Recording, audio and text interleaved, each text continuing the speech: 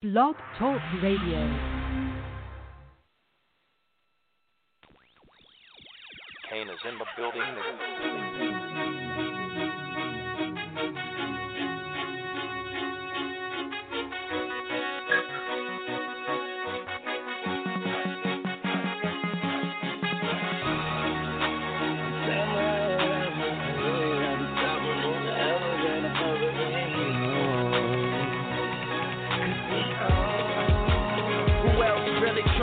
With Hollywood Code, I'm with Marley G, bro. Flying Holly Grove chicks to my Hollywood shows. And I wanna tell you something that you probably should know. This that Slumdog Millionaire Bollywood flow. And my real friends never hearing from me. Fake friends write the wrong answers on the mirror for me.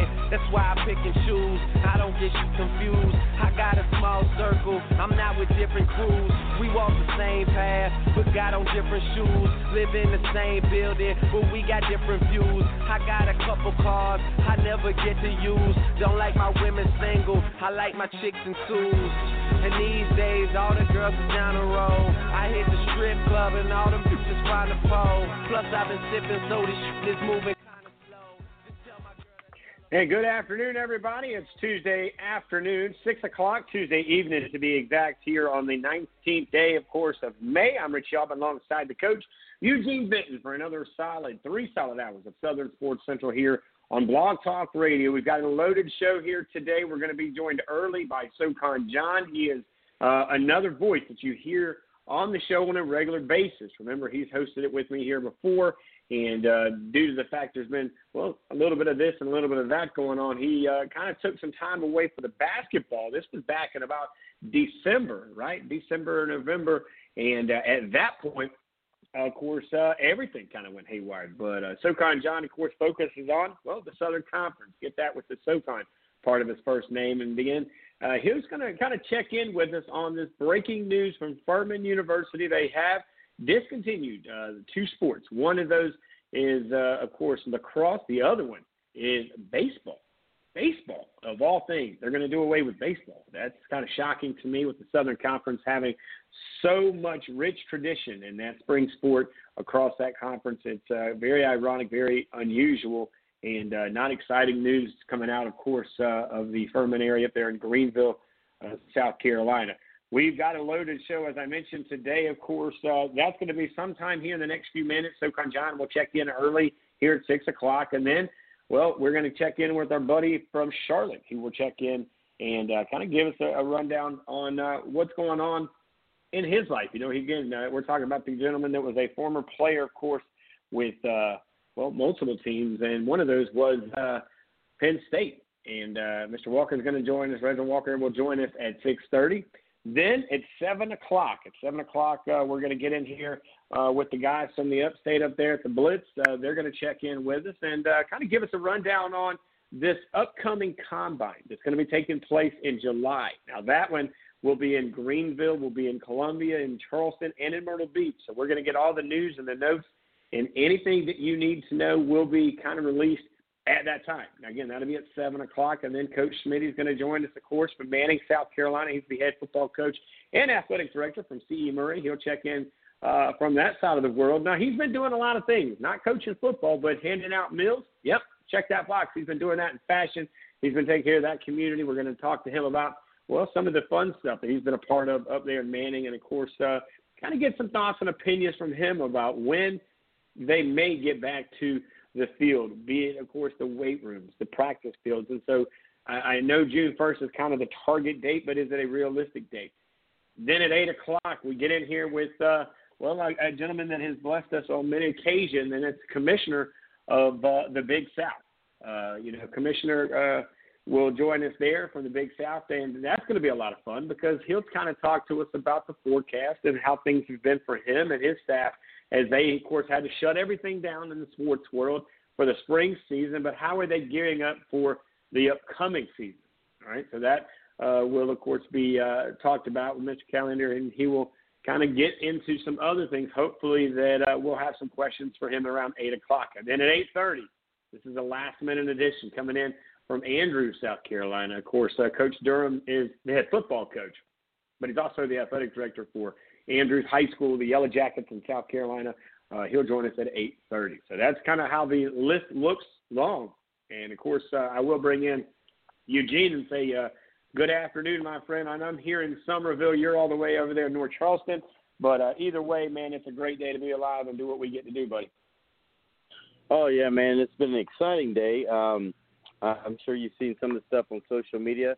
We started out this morning with some training with some kickers. And, once we got it nailed down with some of the competitions throughout the country these guys were doing, we had a great lesson. Did some things today, brought in a snapper and did some holding, training some guys with holding. We, took out the disinfectant wipes to wipe on the balls and all that stuff since guys were quote unquote sharing equipment, but just trying to be safe. And had a special an assistant today with former USC kicker Elliott Fry, and he was kind of showing the guys, hey, this is how guys at the next level, not high school but college and pro level, like their holders to hold the ball. And that was pretty cool. He got down there and showing those guys some stuff and, take some 61, 62 yarders was kind of a show to watch. But then as soon as it was over, one of my guys that, you mentioned that bowl game with Coach Smitty, he's going to be trying out for that game. And as soon as we got done with that, he received a letter that he got his national invite to it's like the end all be all, the Final Four of kickers throughout the country. And that'll be in July in Wisconsin. And the letter says that, which we kind of knew going in, that was kind of the golden ticket, that he would be, every kick he makes will be filmed and sent out to every college in America. That's something that Coles does as part of their recruiting packages. And, he has a chance to compete against the number one guys like himself all throughout the country. And it was a very exciting letter to receive.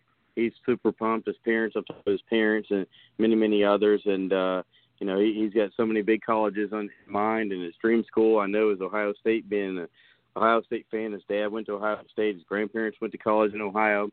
And, it was just an experience seeing his face and, seeing that stuff on social media and having him put it out there and, to just have been a part of that and watch him grow and mature. I put it out there earlier that a year ago this time, this is a guy I wasn't sure was going to crack the varsity squad.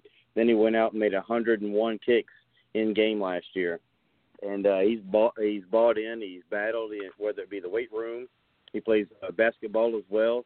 But he's always, he's either lifting weights with basketball or he's lifting weights with football, or he's doing his own training. And, he's working out, kicking balls, trying to get better. And getting that letter was just icing on the cake. It was just something that the kid has battled for and getting that. And, part of the golden ticket, as I was talking about, is 86% of the guys in the country with his rating, 86% of those guys go on to play college football.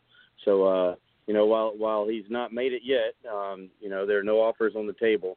Definitely look for some traffic to be picking up. I know some big-time schools reached out and talked to his head coach recently, and he's just ready to go up to Wisconsin and put on a performance. Before that, he'll be in Ohio, Charlotte, Charleston, and now looks like Orlando.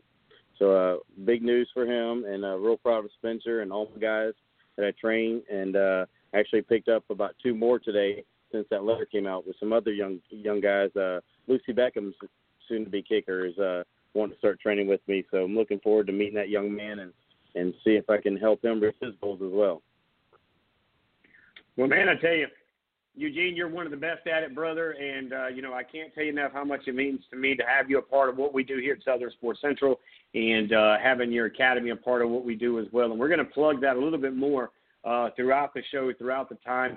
But we do have a plug right now. We got to go back, and we're going to do it a little bit out of style here today because we're on a tight schedule. We're going to head over to the Tent Farm Hotline with one of our own. SoCon John joins us now all the way from Greenville, South Carolina. What's up, big man?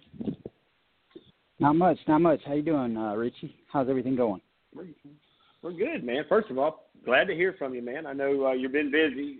They think that things don't happen during this epidemic, and it seems to be quite the busy time, even though it's not a games, but it's what's happening behind the scenes that kind of comes out. And let's get right into it, man.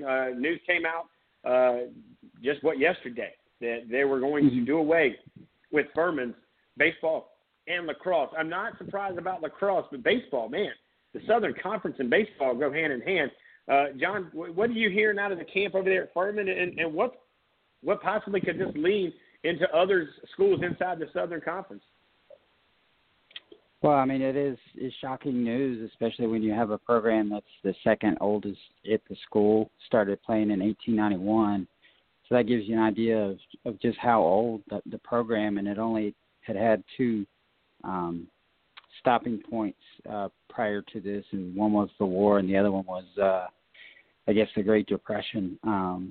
So just a real shocking day around, Furman athletics, and as well as, the Southern Conference as a whole. But I think you're going to see it affect, like I said earlier, more and more FCS programs, because they're, especially the Olympic sports, because they're trying to keep football and basketball afloat, and it's not structured the same way a Power 5 program is, as far as how the finances trickle down and where they go, and how they keep those programs up. So, yeah, it's disappointing to see. And, one of the things I kind of wondered is if the players, the coaches had an idea before yesterday whether or not this news was coming down, and they actually did not. So, which makes it even more, I guess, heartbreaking for those guys.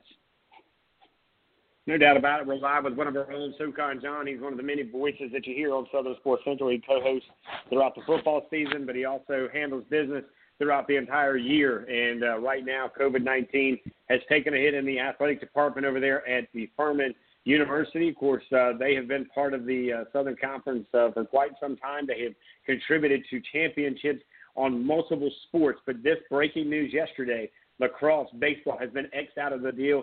Why do you feel like those two were the two? Because I would have thought, now again, you have a closer look because your living location is up in the Greenville area, that baseball games in the past, from what I do remember, sold pretty well. They did pretty well in the Southern Conference games, and of course in some of those non-Southern Conference games where they would play the Clemson or the Gamecocks or other major Power 5 schools around the country. Well, and they had just made a really big improvement to the whole baseball facility. I think it was prior to last season for Furman baseball. So you wouldn't think this is something that just came up in the last 2 months when they sat down and really just crunched numbers and looked at the financial future of the university, and how you don't know what's going to happen with football season yet. And they said that the athletic director said they basically had 4 models they looked at. One was the best case scenario. You have football and everything goes as planned throughout the year, to number 4, which was catastrophic. You don't have students on campus and you don't have football. So then you're looking at, not only Furman, but teams throughout the country. If you're not, a Power 5 program, maybe 40 teams in the country will have to be canceling sports, all but 40 teams in the country. So that was basically what the model they looked at. And this had been something that they had a long-term financial plan for. So they were not planning on getting rid of baseball, but just, making the adjustments as they go along. And then COVID-19 hits, and all of a sudden that forces their hand kind of to make those cuts on a program. Now you might say, why wasn't it, another program within Furman? Well, obviously Title IX is going to protect the women's sports, so that leaves you with soccer, which is probably the school's most successful sport, and they're not going to take that one away, I wouldn't think. And so it really just came down to, it might be revealing of something to where they feel like they need to protect the two major sports, basketball and football, and that this one of the scars this COVID-19 might leave on college athletics is the fact that you have to weigh one program against another, and that's really a sad way to sort of look at it. We're live right now with SoCon John. Of course, you have heard him right here on Southern Sports Central. He's one of the many, voices that you hear during the football season. He co-hosts shows with us here, but he's also one of the brains behind the writing part of not only Southern Sports Central, but many articles that he writes across the internet. Now, that being said, SoCon John, you start to kind of look at this and look at some of the other teams around the Southern Conference. Do you see this maybe starting to be the domino effect? Now that Furman, who's next, or who do you see next, could be affected by not just maybe baseball or lacrosse, but who next could you see in the Southern Conference possibly having to pull the string and unplug the power to a sport that could be on that campus around that conference? Well, obviously, I think that there's some schools, I think the private schools are hit a little bit harder by this. They don't get any, state funding or whatever. Yes, that it does, it does not cost a tremendous amount to sponsor baseball, but on the same hand, it is, it all comes down to what you're willing to sacrifice, I think, in your bigger sports, because, and Furman's allocated, the way their money is allocated is a little bit different than, say your state-supported school. So I could see it happening at a place like, I certainly think that a place like Wofford was probably more vulnerable than, say, an East Tennessee State or a state-supported school. So my hunch is, I don't have anything to go on, but I think you're going to see schools that are more in the footprint of Furman. Furman's the third smallest school in the Southern Conference. Maybe you could see some changes happen at a place like VMI. It's just really shocking, because I would have never thought that Furman would be the first one, and to cut one of their oldest sports was really shocking to me. But I'm only seeing one side of it. Everyone else is only seeing one side of it. We don't know how good or bad the financial situation is with their athletics program. And quite frankly, I don't know if you saw it yesterday, but it's not just Furman. It's East Carolina has a $10 million budget deficit. So it's not just affecting small private schools. It's also affecting college athletics throughout the nation. And there's going to be some sports cut at East Carolina. There's going to be more sports cut at other schools. So it's really a catch-22, because if you make that decision and 10 years down the road, everything turns out, being okay with our economy and everything, then you kind of kicking yourself for making the decision, but it was a decision that had to be made one way or the other. We're live right now, of course, with the one and only SoCon John. He's wrapped his arms around the Southern Conference for so many years. He's seen the growth. He's seen what little bit here. You see a little bit of setback, a minor setback for what could be a major comeback. But you mentioned this is a sport that has been around Furman University for many, many, many years. Wonder, there's a lot of sports on that campus. Do you have a number for us, though? I mean, I know it's softball on this campus. What other sports kind of survived this thing, when it comes down to it, that you thought, well, maybe they would be, but because of Title IX, they were a little bit more saved and kind of maybe surrounded by those, the powers that be? Well, I certainly think that, and you never want to look at it this way, but you kind of want to look at it in a way that, what are your most successful sports on both sides? For traditionally, on the men's side, it's been soccer, football. There's going to be pretty good at basketball again. Baseball was very, while they produced some good, professional talent over the years, guys like Jay Jackson and Tom Masney, they weren't a perennial contender, as for a regular season SoCon championship or anything like that. But on the same hand, they were still very competitive, and it wasn't as if they were ended the season, in the cellar of the SoCon either. So I think that that made it.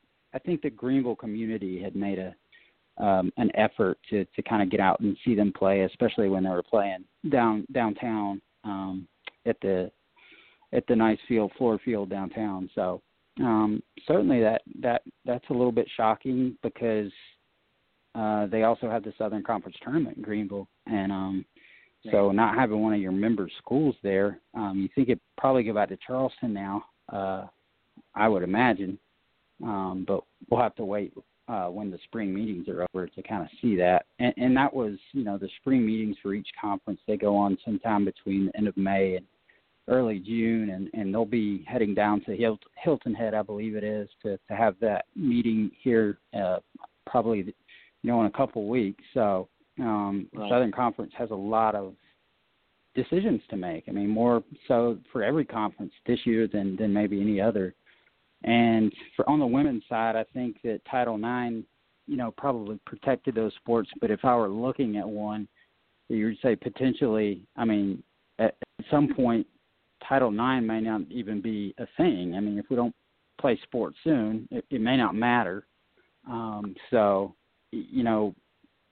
I think they would make every effort to keep women's basketball and women's soccer, which has been very successful. So then you're looking probably at women's lacrosse, which is probably the newest, one of the newest programs, along with men's lacrosse, which they just cut. And then you would look at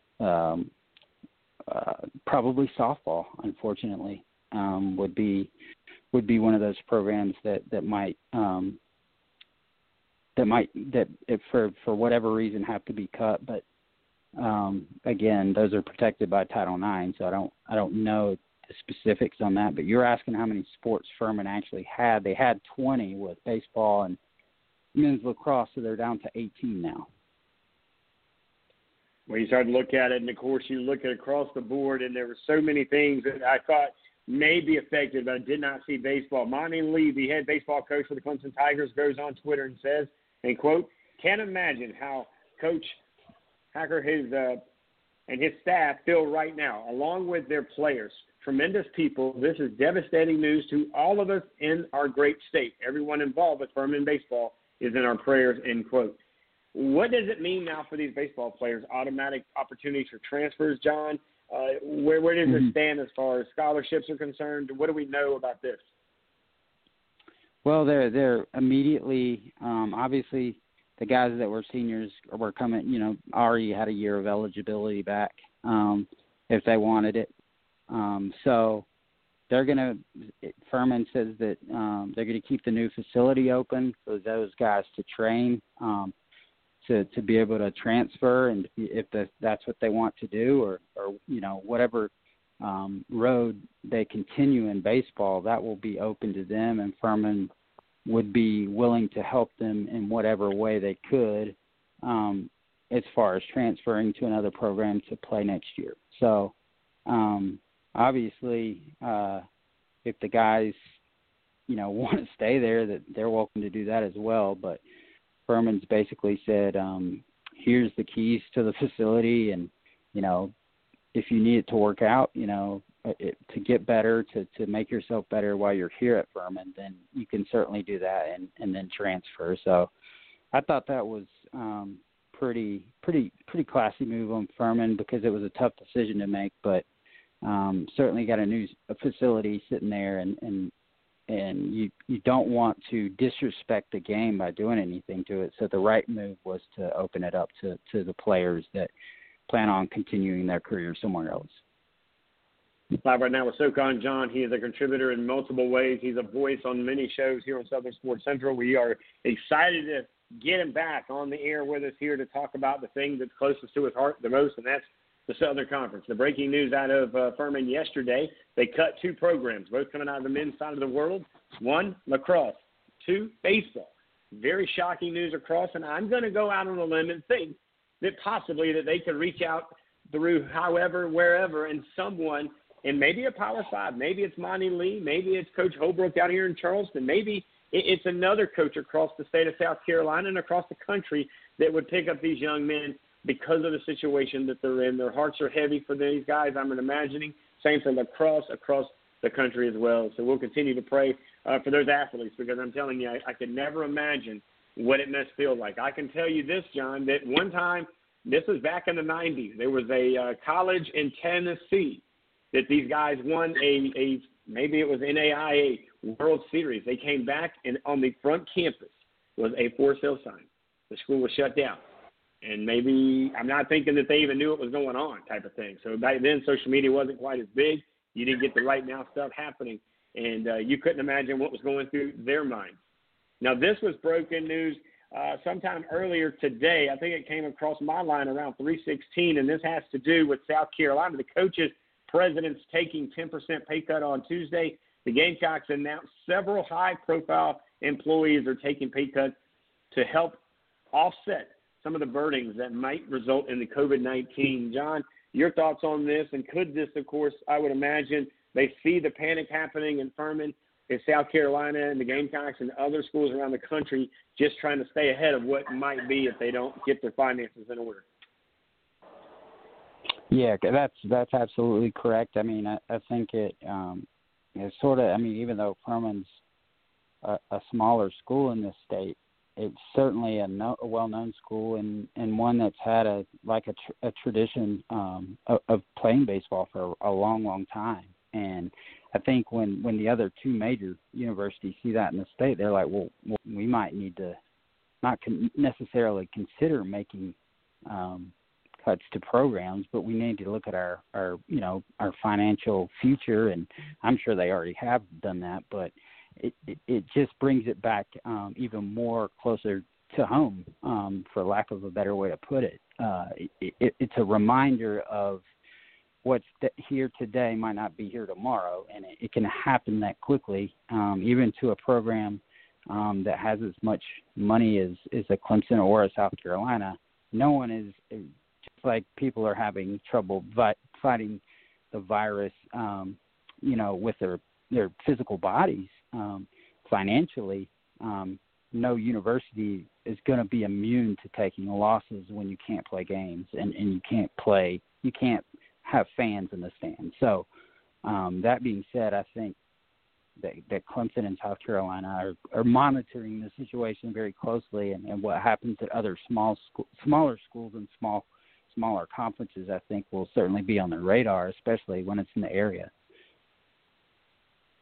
Well, now, SoCon John, a huge opportunity for us to get him back in here to educate us on, again, what's closest to his heart. You can read into his bio, of course, and realize that if it's in the Southern Conference, it's on his radar and in his articles, as he'll be covering this, I would imagine, throughout the remainder of the week. John, what else is happening in the Southern Conference since I got you on, man? I know that spring sports are done, the amount of money that was lost, of course, through multiple avenues there, but in the big picture, this has really affected not just the academics and the athletics, but it's affected even the tournaments that are usually happening right now. If I'm not mistaken, usually the SoCon tournaments for baseball is happening during this time of year. Right. Today would have been the first day of the Southern Conference baseball tournament downtown, and the weather's not very conducive to playing baseball right now, but maybe it's fitting considering the situation at Furman and what's transpired in the last 24 hours. So, I think the Southern Conference is seeing a big shift in its men's basketball. East Tennessee State's coach Steve Forbes took the job last month at Wake Forest, which was significant, and then forced East Tennessee State to kind of make a decision, and they hired from within. They brought in Jason Shea to succeed him, his first head coaching job as a head coach anywhere. So he'll be looking to lead the Bucks next year, and also with that, in today's age of college athletics, you have transfers, and a couple of their better players, Davian Williamson and Bo Hodges, who both averaged double figures last year, will be transferring out of the program, and I would assume to Wake Forest.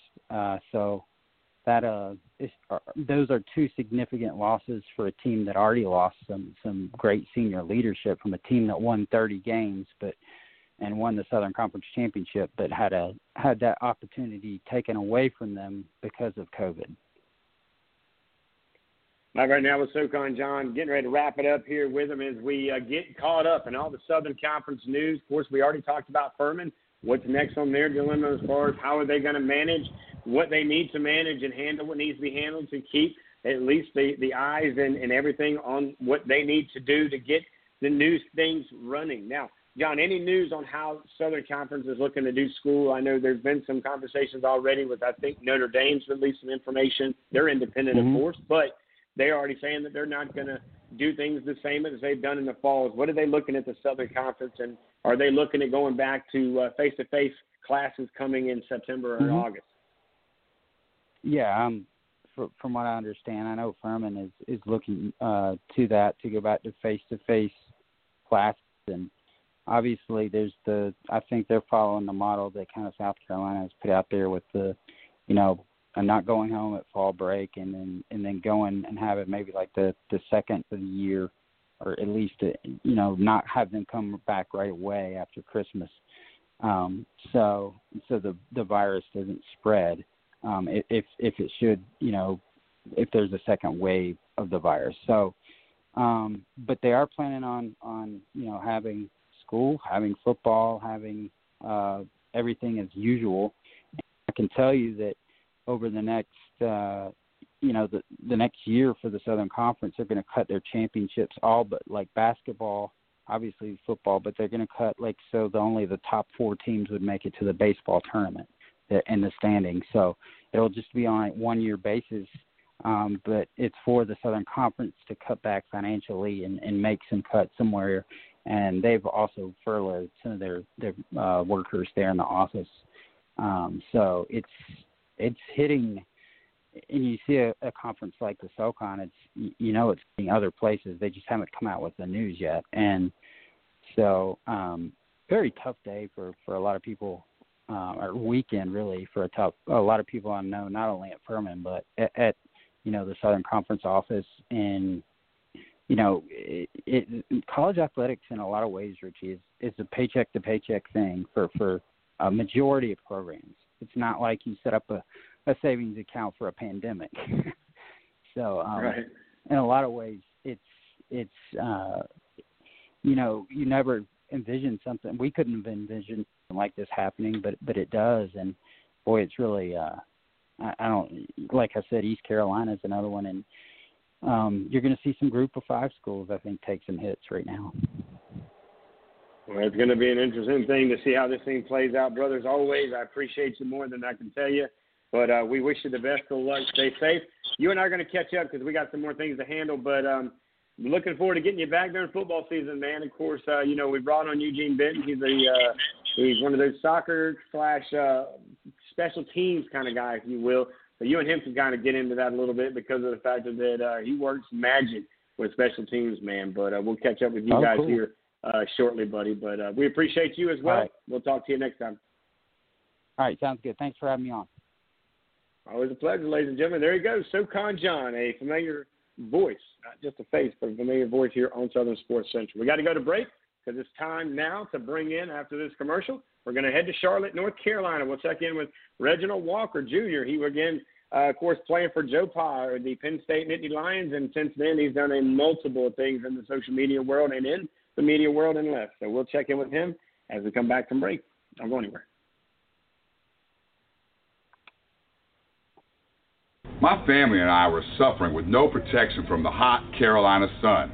I called the Tent Farm, and they told me about their line of ceramic window film. Now I have 99.9% protection from harmful UV rays for the ones that matter the most. You don't have to be a math teacher like me for those numbers to make sense. Don't be alarmed. Call the farm. I was driving in extreme Charleston heat. I couldn't take it any longer. I wasn't alarmed. I called the farm. I used to be the victim of bad tent. It was so horrible, I was embarrassed to be seen driving even in my own hometown. I called the tent farm, and they took care of me. I wasn't alarmed. I called the farm. I'm Jonathan Farmer, owner and founder of Tent Farm. Are you a victim of bad tent? Are you suffering from extreme heat? We here at the Tent Farm want to help you with these horrible conditions. Don't be alarmed. Call the farm. Hey, welcome back, everybody. I'm Rich Sheldon, alongside, of course, Eugene Benton here in the studio, coming to you live from the Factory Sports and Fitness Training Studios in Summerville, South Carolina. Of course, you can check out the Factory. It's located down in Hanahan at 5913 Loftus Road. They are open and wrecking, and I would say rolling in business because everybody, it's kind of like the first day of January on Monday it was, of course. As if you went by the barbershop or you went by the salon or you went to the gym, you noticed it was a sellout crowd, and I'm not sure how they were able to handle it all, but the word on the street is that it was quite a very busy place to be and has continued to be that today. Now, you can reach out to the group over there by cell phone or by phone at 843-573-7391. And without further ado, let's go to Charlotte, North Carolina, where we check out with one of our own. Reginald Walker joins us now. What's up, big guy? What's going on, guys? Hope you're having a pretty good week. It's early in the week, but hopefully it turns out good for you. Well, I can tell you this, man. It's been interesting seeing Furman losing their baseball program and their lacrosse team. Then you see, yesterday, Boise State lands a transfer quarterback, Jack Sears, from the Southern California side of the world. And I guess that's kind of what we're going to start to see now. And I kind of get your input on this one, Reginald. Is this now where we are, where you start to see the normal started to be formed, the new normal, if you will, kind of like the eye of the hurricane starting to form here as sports gets back to the new normal? And we're probably, in a tropical storm stage right now, or maybe depression. But as this thing starts to turn, get a little bit more speed into it, the portal's already filling up. We saw that a couple of weeks ago. Now the transfers are starting to land in certain places. What does this mean for college football before they finally give them the all green light to get after it? Well, I think it just means that people are being filled with increasing optimism and additional hope that we will have a season. I think a few weeks ago, a lot of people were not sure if there would be football at all. I think now they're more hopeful. They're more they feel a little bit better about the prospects of it happening. I don't know that anyone's totally confident yet. But I think they're more encouraged about the possibility of having a season, and I think that's why you see some of the things you're seeing. Now, on top of that, Sears is one situation, but if you look at Talia Tungavailoa, Tua's younger brother, going to Maryland, there's a family familiarity with Mike Locksley, who was at Alabama when Tua first got there. So when you start looking at some of the things, again, it's easier for Talia to go there because there's a familiarity, even though he can't really go to campus yet. At least he kind of has a sense of how Mike Locksley operates, whereas it would be more of a situation where, at least off the top of my head, I don't know of a previous relationship with a coach at Boise as deep maybe as the one that Locksley has with the Tungavailoas that Sears already has at Boise State. So I'd be curious to see what the connection was there. But if you look at the Tungavailoa situation in particular, there was that previous connection there that I think drove that one home. And don't forget, South Carolina had a Jake Bentley, who this was way before this kind of thing started to happen with COVID-19 back in, December, January. He decided he's going to Utah. So there are quarterbacks that are moving all about the cabin. The light is off on the plane, and these guys are able to kind of move wherever they want. Anybody else that's kind of right now you're thinking, and it doesn't have to be a quarterback, but is there anybody out there that you're thinking any minute now they're going to pull the trigger and you're going to see some more shaking going on around the world of college football and transfers? Well, yeah, I mean, and this is kind of an easy one, but I think you're going to see that running back room at Penn State is pretty crowded. You may see somebody get out of Dodge there. You look at some of the different situations where it's a little bit crowded at different positions. You may see some people get out of Dodge. I sort of predicted that somebody from that Alabama stable would leave the quarterback room as well. You had Talia there, had Mac Jones, who took over last year, got a couple young guys coming in as well. Those quarterback rooms get really crowded when they get past 3 scholarship guys and guys get out of Dodge, because you got to remember there's generally 1 or 2 walk-ons on pretty much every roster. So the math says if I'm the 3rd or really the 4th scholarship quarterback in a situation, chances are I'm not going to play much and I need to get out of Dodge. And I think that's what you're seeing a lot of guys do. No doubt about it. We're live right now with one of our own. He does a lot for a lot of different areas, and one here at Southern Sports Central. We can't do it without him. Reginald Walker Jr., of course, played his days at Penn State, and he's done a lot for a lot of other areas. And, of course, on the radio, he's, you would hear him, of course, with the likes of UNC Charlotte and what's going on with those guys. And when you look at UNC Charlotte, let's talk a little bit about them. Do you stay in contact with these guys? I'd imagine you would throughout the off season and definitely during this strange season. And of course, Gardner Webb is another voice that you'll hear. You'd hear your voice over there with those guys as well. What's going on with these two colleges right now during this shutdown period? They're both just hopeful. And right now I talked to some folks over at Gardner Webb last week. They're just hopeful. They're not really sure what everything is going to look like. The thing that helps them is the school is in more of a rural sort of location. So the kids are a little bit more isolated. The university is a little bit more isolated. So that's somewhat of a positive potentially for them. And then of course, the folks at Charlotte in a little bit more densely populated area in North Charlotte. But everybody's just trying to remain hopeful. And the thing right now for a lot of coaches is when they do have time with players, mainly via Zoom meetings or things like that, they're just trying to maximize the opportunities to really teach. And it's so interesting because I heard that from a few coaches over the last couple of weeks, and then last night watching SportsCenter, that was the same sentiment from what many feel is the greatest coach there is right now, Nick Saban. He was talking about how the teaching is so much more available now because you can slow teach via Zoom. You can't necessarily slow teach when you're on the football field and you're trying to get that time to move the kids around. But right now you can slow teach mentally and intellectually and really help them see the basic concepts and understand the foundation of your system and the foundations of your program, and then build them up from there, particularly the younger guys on the roster, the freshmen and sophomores and the like. We're live right now with Reginald Walker Jr. for his 6:30 segment here, brought to you by our friends over at the Factory Sports and Fitness Training Center over there in Hanahan, South Carolina. Of course, he played the days with the Nittany Lions and Joe Pa. He's currently one of the many voices with the Charlotte 49ers. And, of course, Gardner Webb. He hands a lot of business and a lot of responsibility during the football season as he lives over in Charlotte, North Carolina. Another thing that's kind of come out, I want to get your thoughts on this one as well, Reginald.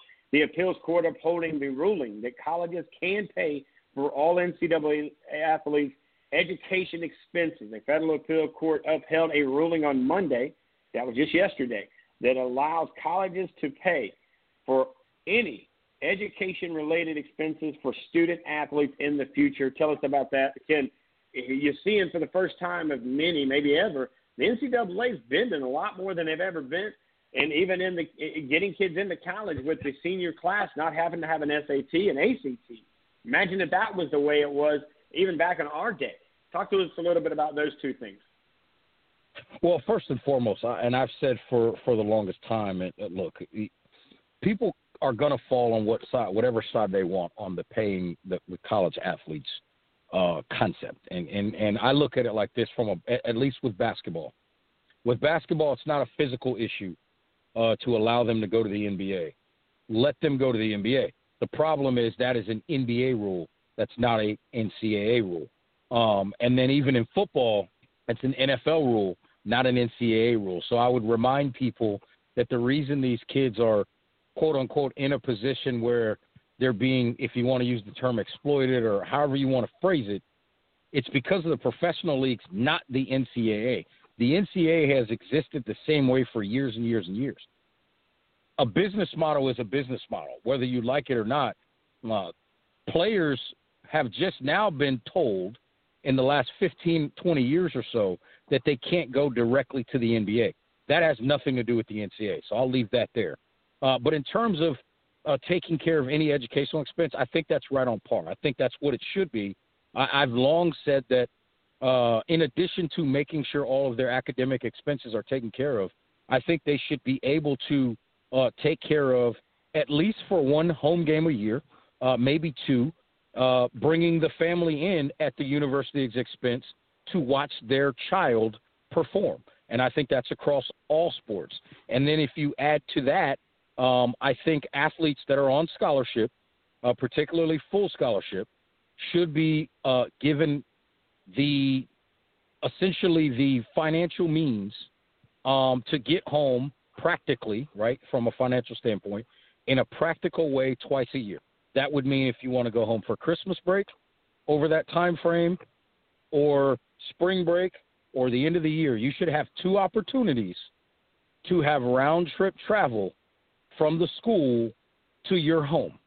And I think those are some things that the NCAA should be able to implement with ease and just help these young people and their families be able to get back and forth. And you know what? If a school doesn't want to spend a lot of money, then and I'll use Miami as an example, and this is not them specifically, but hey, Miami, if you don't want to pay that $3,000 round trip plane ticket for your linebacker to go home to LA, tell your coach don't recruit LA. It's pretty simple. I agree with you. Very simple indeed. As we're live right now with Reginald Walker Jr., who helps us kind of figure it all out as we start to kind of put things together. You know, you're starting to see things kind of unfold. Is there any chance that some of the things that they're implying now, that they're putting into place right now, does this stuff stick, or is this kind of a temporary fix to kind of get things at least back up and moving, Reginald? I think some of the things, particularly in the conferences with smaller revenue streams, I think a lot of these things will stick. I think some of the conferences that are discussing maybe shrinking the amount of teams that make their conference tournament, or changing venues to make it a little bit more feasible for their teams and schools to travel. I think those types of things will stick. I don't think you'll see some of the quote-unquote smaller conferences, trying to have a conference tournament in an NBA arena 300 miles from, the majority of its campuses just because it's an NBA arena. I think they'll reevaluate some of those things. And I think, you look at situations like the Big South taking their tournament to the Bojangles Coliseum in Charlotte. It's a nice enough size venue, and the conference headquarters are across town essentially, so it allows you to do some things differently, and many of the schools are in driving distance. I think that makes more sense than trying to fly all these different places or late-night bus rides at the last minute because they're hosting at home and those types of things. So I think they're going to try to find a centralized way to do it, and I applaud the conferences that are aware of those things and trying to make things a little bit more fiscally responsible, if you will, for themselves and for their member institutions. Reginald, as you kind of put things in perspective and you start to see a lot of things kind of coming in here, and you see, of course, different bans are starting to be kind of knocked down, and you start to see, it's going to start becoming more per state by the rule that they have to abide by. The NFL right now has made that very clear. The commissioner of the NFL has met with the Power 5 commissioners, which I thought was a very classy move by all parties involved. I think we might have spoke about this a little bit last week. That being said, how is this going to affect? What if, let's say, the state of South Carolina and North Carolina are agreeing to go and their conferences can start to move within the confines of their state laws that are out there, but yet you go to California and maybe you head over to New York. What do you think when it comes down to the big picture of things? How does this affect the start of college football? I think it's gonna affect it immensely, because there are some situations as well with non-conference scheduling that the proximity works, and that you can still have some of those games in the early season.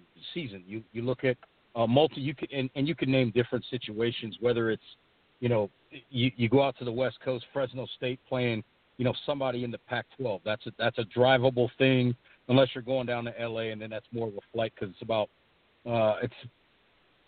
4 hours. So that trip gets a little bit longer real quick. But in general, you think about a situation where, and we've seen it in years past, where South Carolina may play a Wofford, or Clemson may play a Georgia, where Charlotte may play a Gardner-Webb, Charlotte may play an Appalachian State. I think those types of situations still help. Where it becomes problematic is if you're, for instance, if you're Clemson and there's a, or I'll give you a better one, North Carolina. Right now, Gardner-Webb is slated to go to Georgia Tech. Georgia's open. The state of Georgia is open. The state of North Carolina is not even at phase 2 yet, it's a 3-phase process in North Carolina. They're not at phase 2. So what happens if North Carolina is still closed and Georgia is open? That's a financially important game for Gardner-Webb. Georgia Tech is looking at it saying, well, we can play. Our state is open. Our stadium is available. And Gardner-Webb maybe can't go because of the state laws in North Carolina. I think that's where you're going to see some of the conundrums for some of these programs and some of these different governors because there's going to be some pressure. Now, with all due respect to Gardner-Webb, I'm not sure that they can put enough pressure on the governor of North Carolina to make that person back off. On the flip side, let's just say this was South Carolina. I think if the folks at Clemson put that kind of pressure on Governor McMaster, it might turn out a little bit different. I agree with you. This is Eugene here. If you're looking at some of this thing, and what I'm seeing is, we're relying, as you mentioned, on state law. However, Gardner-Webb is in North Carolina. Georgia Tech is in Georgia. So they signed a contract. Now, that contract is between 2 states. So that's federal. Now, what schools could do, there may be a chance for them to do this, is to seek federal preemption, and then that would be part of the federal court system, which isn't controlled by the state. These contracts are going across state lines. This goes back to, 100-year precedent when we became more of a union instead of states, kind of doing their own thing. That was part of the whole, after Reconstruction. And so what I'll be curious to see is if there's a situation like that and these teams and schools want to play, do they go to the federal courts and say, we have a contract. This is, we are, because it's across state lines and it's a financial transaction over a certain amount. And I think the threshold is something like $75,000, which we know nobody shows up to play for $75,000, especially a big school. Could they go that route? The other thing that you talked about earlier, and it kind of ties into this, I don't know if you've seen it. I was flipping through the channels just before we came on, and the AD from Kansas State was on Feinbaum's show and just boldly said, you know what, we can play a game at 20,000 people, we can spread them out, and we still make enough money from our TV contracts that we can still float our program for a year, no worries. And, and obviously the small schools can't do that, but I thought it was a pretty bold statement coming out of Kansas State. Well, you hit the nail on the head, and I'm glad you brought that up. Eugene, you're always spot on. My man, always spot on. But that's an important piece of this because the main reason many of these schools and many of the particularly Power 5 conferences are looking to play, Notre Dame, the reason they're looking to play is the TV money that they know will come in. We can say what we want, but at the end of the day, regardless of advertisers, ESPN knows, Fox knows, NBC knows, CBS knows. If there's a 2:30 Central Time or 3:30 Eastern Time SEC game every Saturday, CBS has to write a check, regardless of what happens as it relates to ad sales. If those two teams take that football field and the eyeballs are on CBS, they have to write those checks. And that's what these schools are banking on to help kind of get themselves going again financially is if we show up and play, and there will be more eyeballs this year than there have been if people are still in many states forced to, quote, stay at home, then the ratings will be higher. So if anything, we can push the networks to give us more money because there are more eyeballs. Now, whether or not the ad revenue is there, that's an entirely different question. But I can guarantee you this, those chancellors, not the athletic directors, those chancellors, because they know the entire financial situation of the school, they also know that if they don't have students on campus, which, again, I still think if you don't have students on campus, you shouldn't have football players or basketball players or any athletes on campus either. But they know if they don't have students on campus, they don't get tuition money, room and board money coming in. There are certain aspects of money that do not come into those schools. So if you think this is just about athletic directors, you're sadly mistaken. Chancellors are locked into this situation too. School presidents are focused on this situation too. And with that statement, if they could float it with 20,000 butts in the seats, But by the TV money, you got to look at it and wonder, perhaps the TV guys are saying, kind of sitting back, I don't want to say they're rooting for it, but, it behooves them to get the ratings up because, like you said, if there's 60,000 people who aren't able to sit in the game, they're going to watch that game. If that game's being played, they're going to watch it. That boosts TV ratings. Well, then the TV producers go out to the commercial advertisers and say, you know what, we just doubled our viewership for these games. Right. And so those commercials are going to be worth more to them because they're going to reach a bigger audience. When you're sitting inside the stadium, you don't see the commercials. When you're sitting at home or at your friendly neighborhood bar and grill or whatever, you see those commercials. So it almost looks like the TV guys are in a heck of a bargaining tool right now. Absolutely. And that's what everybody's locked into is how can I finagle a little bit more money out of the situation? And look, I'm going to tell you right now, I know enough people in the business of sales. You think those salespeople aren't going to be the ones kicking down the doors of these different businesses saying, hey, listen, yeah, I know you went through a tough time, but hey, last year when you bought from us and you only spent, $500,000 for that 30-second spot in the first quarter of week one of the season. Hey, now if you give us $750,000 instead of the $2 million that watched that game last year, it's going to be $6 million that watch it this year. And they're going, well, wait a minute, maybe I need to just find a way to come up with a little more money and get my business back going again. Because from a marketing budget, it depends. It's dollars per, reach, and if your reach triples for 20% more money, most marketing, if you got it, you're gonna spend it.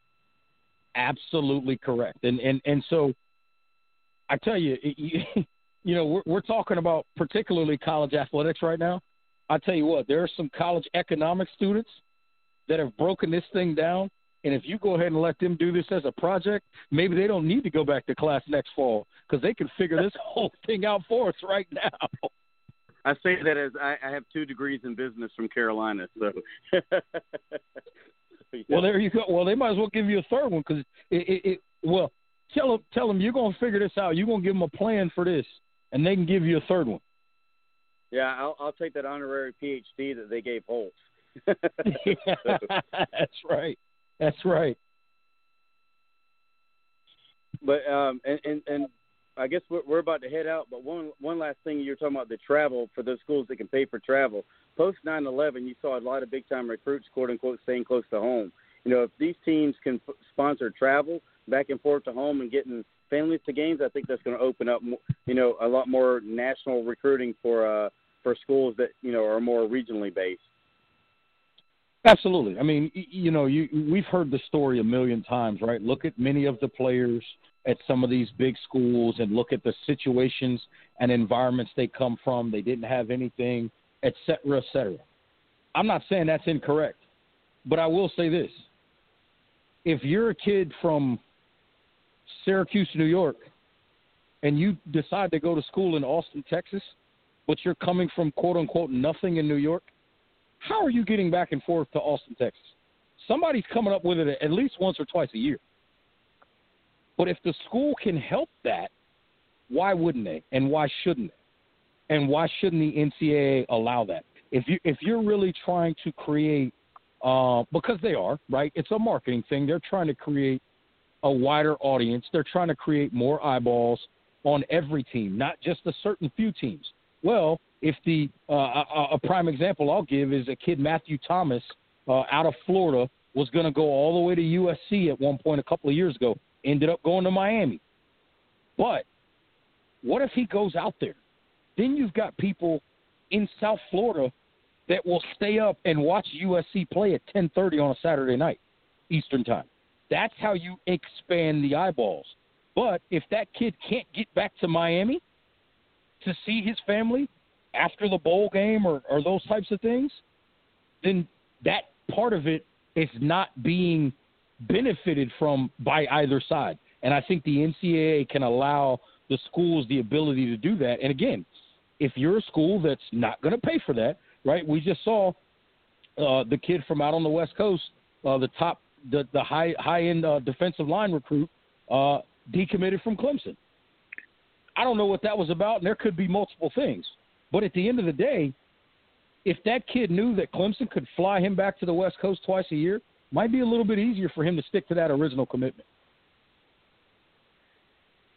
I agree with you, Reginald Walker, as he educates us and drops some knowledge from the time he gets on to the time he drops off. And, man, I tell you what, we still got to get you more than 30 minutes. I know we're working on it, and maybe we'll just have to look at some scheduling. But, man, first of all, glad you're staying safe. Glad that you had time to get in here with us, and can't wait to get you back. May bring you back on Thursday, by the way, because there's some other stuff that's starting to come out. And 30 minutes just hard to cover with you, big guy. Absolutely, yeah. We'll look into that, and I'll tell you, if you guys haven't had a chance to give them a read, Pat Forty had a great piece. He dropped it on his Twitter account today. You can go to my Twitter account. I retweeted it, and Pat hit me with a like and all that too. But it's just about kind of where this thing may go in terms of collegiate athletics and the money and how it's impacting programs.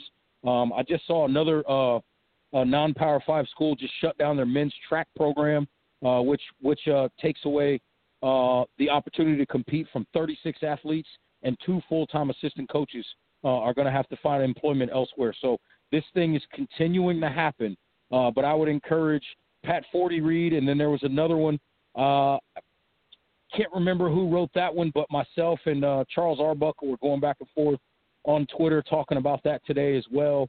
And that's in that thread also. They're 2 really, really good reads about where college sports are right now, where they could be headed, and what it might look like down the line. Yeah, I believe it's Kevin Carter that you also had tagged on that. We just actually retweeted it on our Twitter page at SO Sports Central, as that is the article that, of course, Reginald was talking about.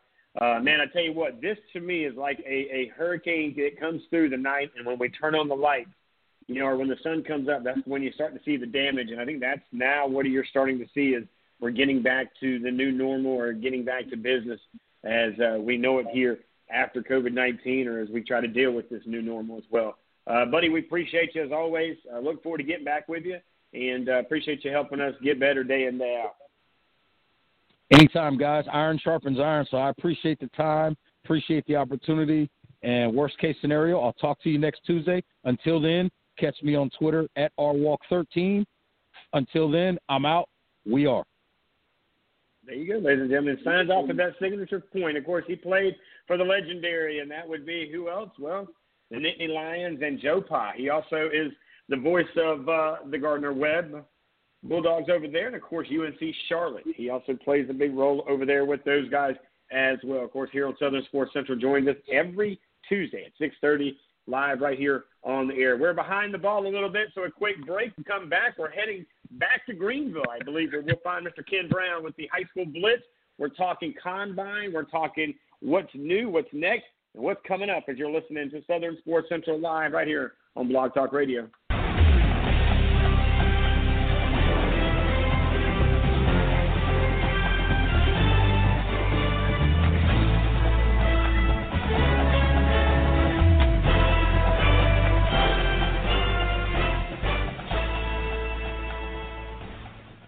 And welcome back, everybody. I'm Rich Young alongside Eugene Benton. I want to thank our one guest who came in style. Of course, it started off in Greenville with SoCon John, breaking down all the news and notes from the Southern Conference. He, of course, got us up to date on all the news and headlines for Southern Conference, but also the latest news from Furman University, where they have discontinued lacrosse and baseball. That is effective immediately. So that's a whole new thing, and you're going to start to see this in other conferences around the country. We'll start to kind of see this thing start to kind of take a domino effect. And then at 6:30, as always, Reginald Walker Jr., who played for Joe Pa for the Penn State Nittany Lions just a few years back, also plays multiple roles with the voice in the Gardner-Webb program, as well as the UNC Charlotte guys, and does media all throughout Charlotte and right here on Southern Sports Central. So here we are now in hour number 2. We are now joined by the one and only, of course, Mr. Ken Brown with the High School Blitz. What's up, Mr. Brown? How you doing? Hey, my man, how's it going? Well, I tell you what, I know that you've been busy handing out some belts the last couple of days. I saw the boys of Red had some belts. I thought that was pretty neat. yeah, that was pretty fun. I like delivering them. I love going out and seeing the guys and delivering and talking to him, and we talked for like an hour and a half, just sitting and talking to him about recruiting. You know, you got Eli's going to App State. You got Joe Owens going down to Alabama State, and you got Tyler. He won the Player of the Year and the Receiver Award. He's going down to the Citadel, and this guys. And the coolest thing was just sitting and talking to those guys, and you know, they communicating with the coaches and stuff, and then talking to his mom, and you know, that Player of the Year vote was the closest we've ever had. It came down to the last minute, and for him to win by 14 votes, he was up 4 votes with like 3 minutes to go, and then we could see the numbers going up and down. It was tied for the longest, and he was playing golf, and his mom was calling him on the phone, screaming at him because she was doing the numbers. She said, "I think you won by 4 votes and stuff," and my phone was going crazy and stuff, and we got to running at the numbers, and it was crazy. Yeah, but he ended up squeaking it out and won the scholarship and got the 2, winning 2 belts. So yeah, those belts are pretty neat. I still got to hook you up with yours, and now the company I get them from, they just now got back up and running 100%. They come out of Chicago, and so now right. I can. We got about 8 more to give out. Loyal Queen. From Wilson High School, she was our female athlete of the year. She received her belt. She won Georgia State or Georgia Tech. And but if I have time to drive and meet the kids, and I like to do that to talk to them, and because it's like $30 to mail one, so so that's so I'm like, well, if I'm gonna spend $30, I gotta go down to Myrtle Beach. Kick, I got to go down there, and so I'm looking forward to the travel. I can't wait.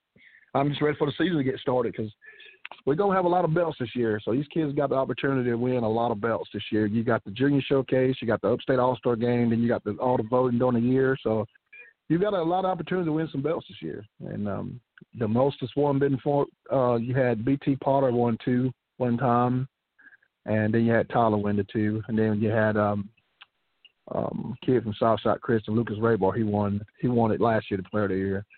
So yeah, it's pretty fun. I love it. I absolutely love it. It's nothing like it. So you got to help me design your belt. So get ready for it. Hey man, we're getting ready, no doubt about it. We're live with the one and only Ken Brown with the High School Blitz. We partnered with Ken back in December, and we're just getting this thing going, and we're excited to announce a few things throughout this show. If you would like to hang out with us and come on in and ask a question to these guys, and that, of course, combine conversation, you can do that. The number to call in live right now to join us and ask your question to Ken Brown is 323-784-9681. Again, the parents and players, come on in and hang out. The number to call in, 323-784-9681. Let's talk about this combine. You and I have been talking. Wow, man, it seems like more and more as this July date starts to kind of unfold. And I had a chance to be around Fort Dorchester athletes on Saturday and some Somerville athletes on Saturday. And, I looked at these guys, and 90% of them were seniors. But I talked to all these kids. I said, look, if you want to get better, it starts with you. You got to get off the couch and on the field. It doesn't matter what field. Well, it does matter. You can't be on your high school field. We learned that a few weeks ago. Now, that being said, it needs to be an approved facility that you can work out in. But everybody's excited about you bringing this combine to Charleston and to the Somerville possible areas where we're trying to find a center ground here for us to work these kids, and we're going to work with you guys as well. Myrtle Beach is another slot, Columbia is another slot, and Greensboro, I believe, is the other slot. Let's talk a little bit about that and some tentative dates and what's the plan, man? Where are we looking at as of right now on the 19th day of May? We're looking at right now to start. The first one off will be the first. It's probably going to be on the 5th, I think, of July. We're going to start out on this end with Westside High School, and then we're going to do these kids. It'll be on a Sunday, and then we're going to do over at Clover High School, probably for the on that end of the state for those kids in that area, and then we're going to come to your area, and hopefully some of it around that area for that one. It'll be the following week after that. So we're going to go 4 weeks in a row, and then we'll leave from your place, and the following weekend we'll go to Myrtle Beach, the Myrtle Beach area, and get all those kids in that area. And that way, these kids ain't got to travel so far. If you just got one combine in Columbia, kids got to come from all over the state. So we're going at the four corners. So we're going to get in all four corners of the state and do it that way. And I think it'll be better for the kids on traveling and stuff, and it'll work out better. But we're going to release those dates. As soon as we beat out the exact school location, we're going to release those dates probably within the next week or two. And the times, they do have a combine. The Helsinki Hope Combine is July 11th, I think. I think this is the 11th up at River Bluff. I think so. Yeah. So that week we'll go on that Sunday, so those kids can still go and do their thing over there, and we'll go that week. We'll probably do it on that Sunday to give those guys a chance. And we don't want to draw away from those guys. These kids need to be on the field and doing stuff, so we want to get as many kids as possible as soon as these combines get started back up. So, but as soon as I release those dates, I'll let you know, give you a heads up on it.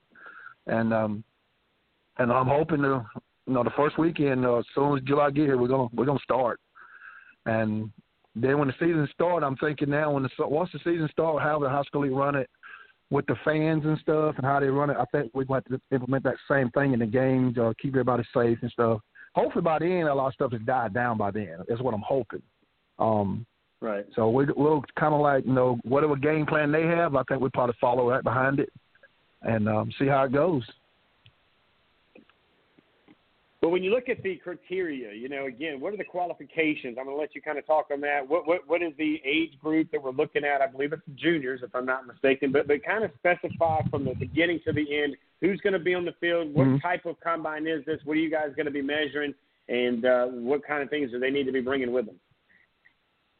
Well, when they show up, they just come in with the workout clothes. We're gonna have them. They'll register online, and they'll get a jersey. Well, like a practice jersey for that day. They have the number on it. When they come in, when they get to the facility, they'll check in, and they'll have. We're gonna get their height, weight, shoulder pad size, helmet sizes, everything. And once they get through giving all that numbers, they're gonna lift. They're going to walk right out on the field. They're going to start training. They're going to get with their position coaches, and they're going to go to everything, all the drills and stuff, just like any combine, the shuttle times, the 40 times, everything, and then we'll go into the drills. And these coaches that's going to be running it is going to be the same coaches that's the head coach and his coaches will be running the lower state and the upstate, Coach Wilcox. So you got Coach Smitty with his guys running the lower state combines, and upstate you've got Coach Wilcox on the east side running the upstate combines. So these coaches get to see hands-on, get to see all these juniors, and then they're going to get together and they're going to pick the best 44 out of those juniors. And there's going to be a lot of kids show up, and that's why we split it up and having the west side to get it in kids in this area. So if 150 kids show up, that's a lot of kids. We can still handle that. So then we go to the Clover area and we got 100 show up. So it's best to do it that way. And so when it's all said and done, when they pick the kids, we got everything. We got their size, we got their shoulder pad. Because one thing I learned about the upstate game the first time is that shoulder pad size and helmet size, that is a headache right there. Because you got kids at the last minute, 2 days before the game, I need an extra large helmet.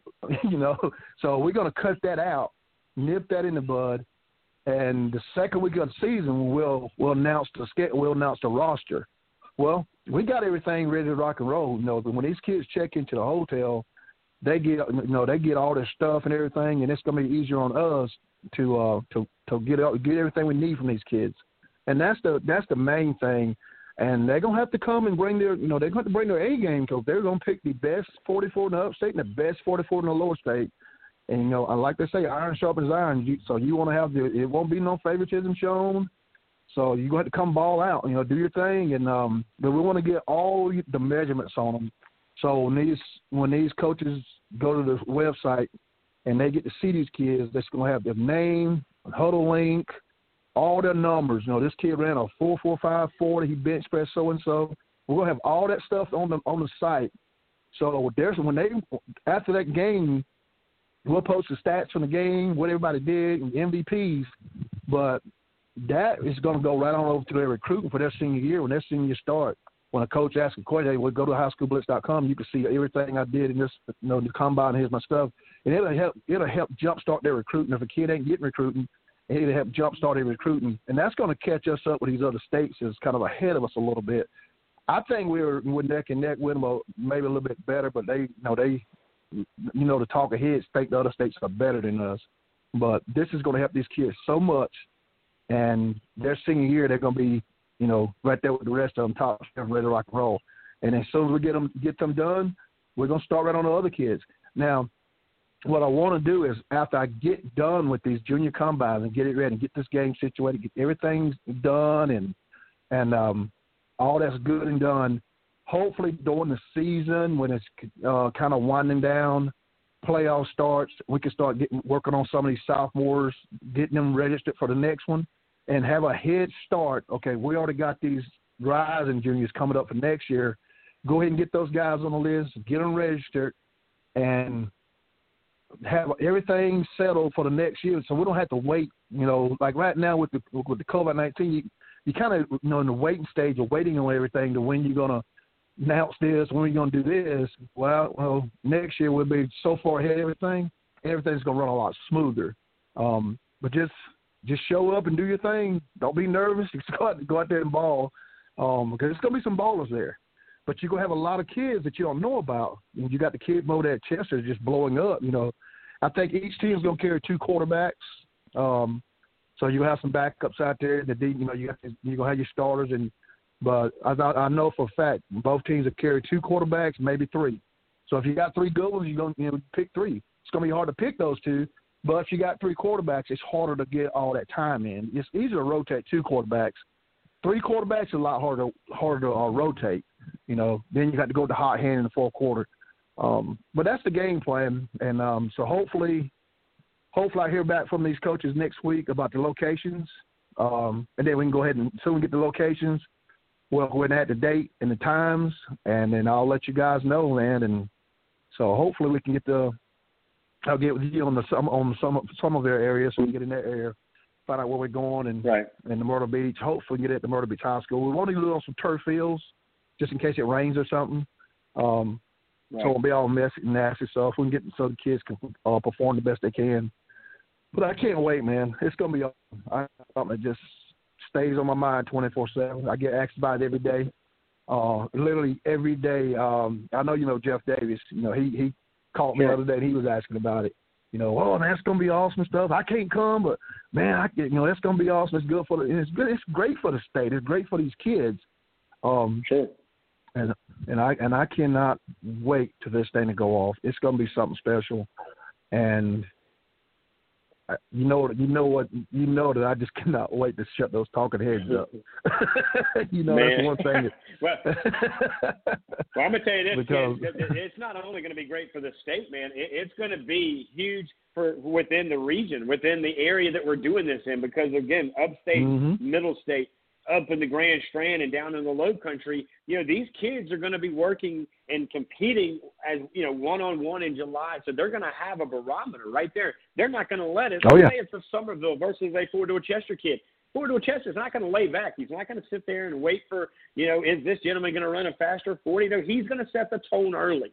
I had a chance to tell both Somerville and Fort Worth Chester. They were working individually. They're doing the social distancing in a certain area in Somerville, not on fields of the high school league, or by no means. Let's get that clear. But I looked at these guys and said, look, you guys ought to work out together right now. This is character 101, man. Work out together, get better together, and that way when you play against each other at the end of the year, it'll mean a little more. You grew together mentally, and then you can go out there and flex on each other later in the season. But, we're excited. We're excited to be a part of this. I know Eugene is, of course, he's looking forward to it. He and I talk about this camp. Heck, I think last night we talked about the camp. We were kind of getting all the information kind of put together about, what class it was that you were going to really highlight and how we were going to be able to play a part. And, of course, when you get the team set up and the games that are set, we're coming to Greenville. We're coming to wherever we can to give, your guys a voice on the radio and definitely continue to do not only the combines but the games. And, I wish we had enough time to travel around to be a part of you handing out these belts. But when you look at this, and let me kind of put this kid on your radar, because I've been in contact with this young man off and on social media. His name is Eamon Small. He's currently attending Buford High School. It's a 4A school down here in the Low Country, man. 15 years old, ninth grader, 6'2", 340 pounds. 6'2", 340. This kid lifts he lifts refrigerators. I mean, because he doesn't have a chest.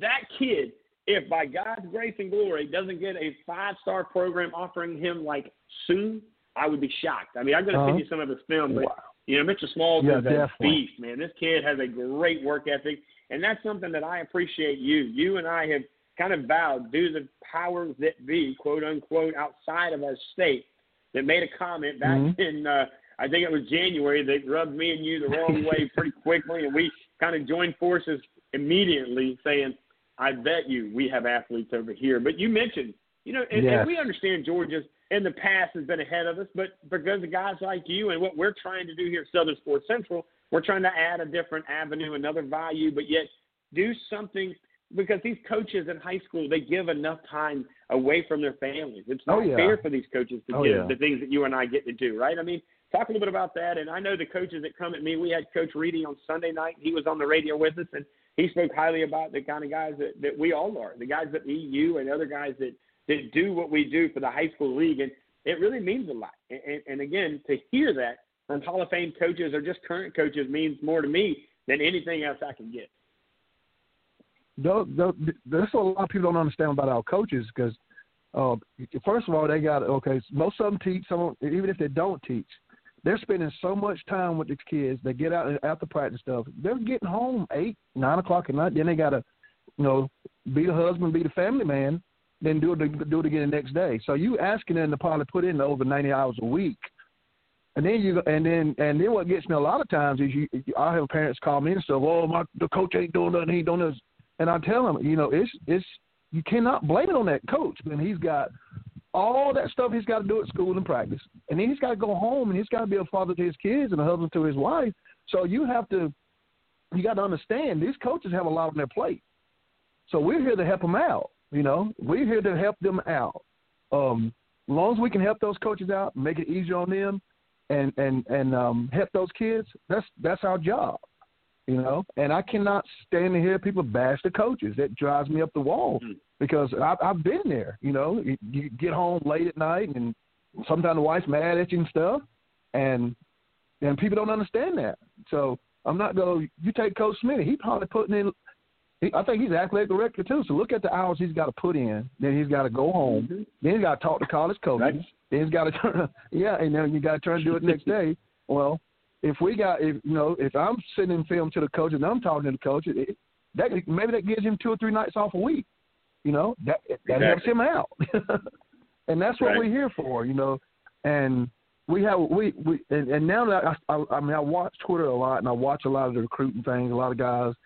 And we got a lot of guys starting to step up and go, okay, I'm gonna do this and I'm gonna help out. And I'll watch and see, okay, hey, they're doing good. They're sending film out. They're talking to coaches. They'll message me and say, hey, I don't know this kid, this coach information. Can you send some stuff out? Yeah, I don't mind. But then you got the some you have to stay away from that, just in it for themselves and stuff like that. But sure, as long as it's got, I put me and my staff. I got a great staff, and we put these kids first. Always. It's always, I tell them, it's about the kids. It's about the kids. Because I get a lot of people approaching me all the time, trying to come in and try and do this and try and do that. And when they come at me and they don't talk about the kids, and it's just about them, and nuh-uh. If you can't put 100% focus on those kids, devote your time to it and stuff, and I don't want to be a part of that. I want to be able to help the kids out, help the coaches out, help the parents out. Because you get to see a lot of stuff when you're out and you're going to meet kids and stuff, and you get to see a lot of the upbringing on and you go to these places and because I see a lot of kids and I go deliver a lot of belts and stuff and talk to a lot of people and parents and I see when kids need help. I see when parents need help. So that's our job, So we shouldn't be out bragging about it or nothing like that.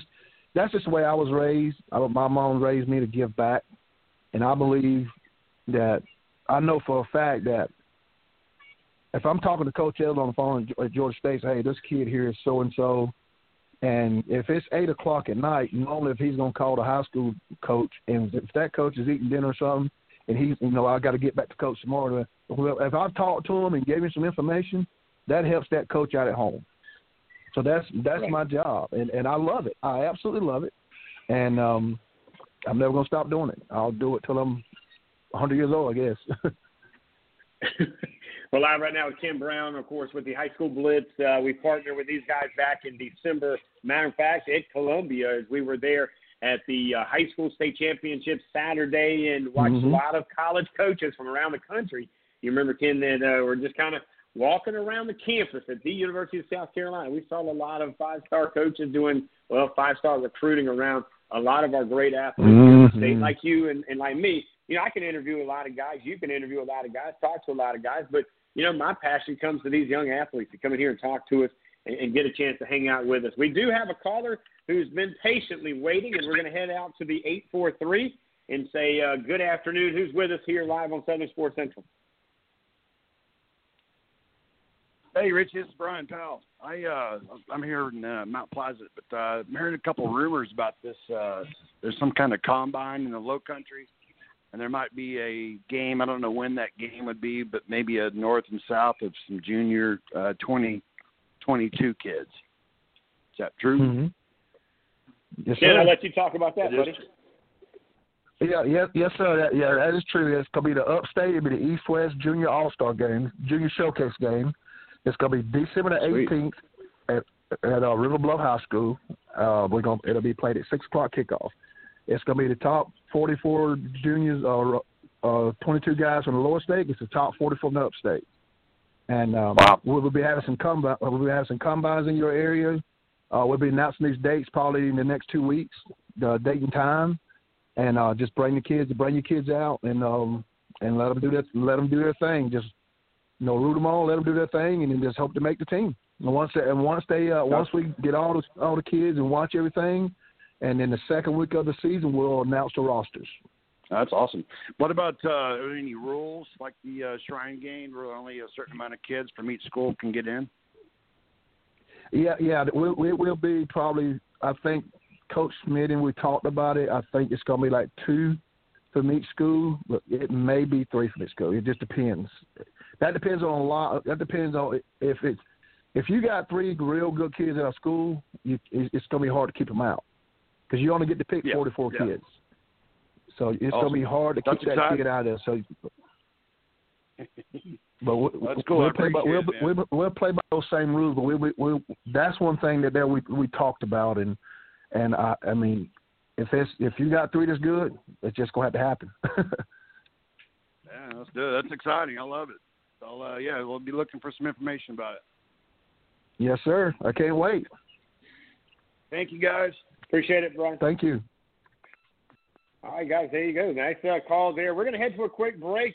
You're going to hang out with us, I believe, Mr. Ken, here for the hour. But, we kind of spoke him up, but we also kind of planned him a little bit as well. And why not bring in, at a break, we'll bring in that other coach that you're talking about, Coach Smitty. He's taken away from driving the bus and dropping off the mills to come in here and hang out with us to talk a little bit more about this event coming up. And we're also going to talk about some of the good things that Coach Smitty's been doing over there in his side of the world as he's making every day a better day around his community, guys. You're listening to Southern Sports Central live right here on Blog Talk Radio. We'll be right back.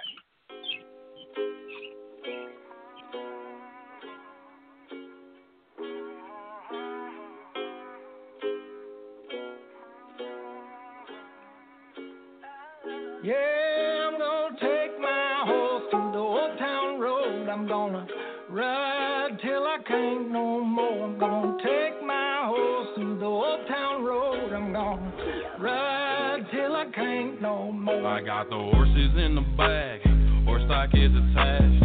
Head is matted black, got the bushes black to match. Riding on a horse, you can whip your Porsche. I've been in the valley, you ain't been up off that porch. Now, can't nobody tell me nothing.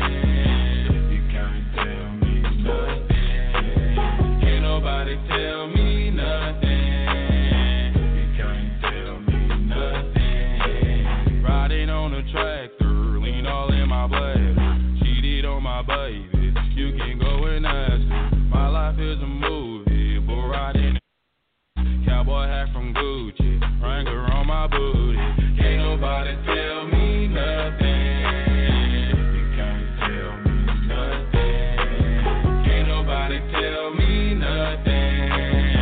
You can't tell me nothing. Yeah, I'm gonna take my horse to the old town road.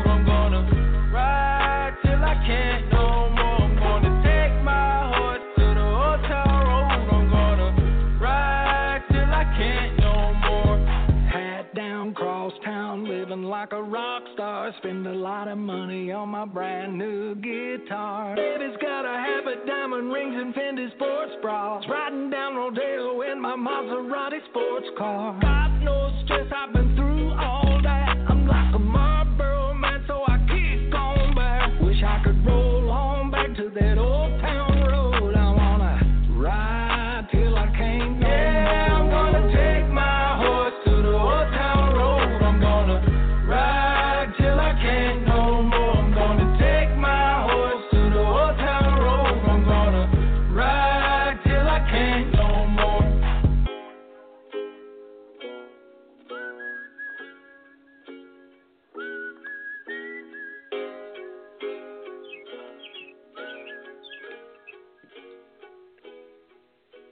From the whistling from the sun to the birds whistling in the background. I'm not sure if it's hanging out with Coach Smitty or over there with, Coach Brown, as we have not one but two great guys hanging out with us here. And Coach Smitty, I appreciate you taking time from the bus and handing out the food to come hang out with us tonight, man. What's up?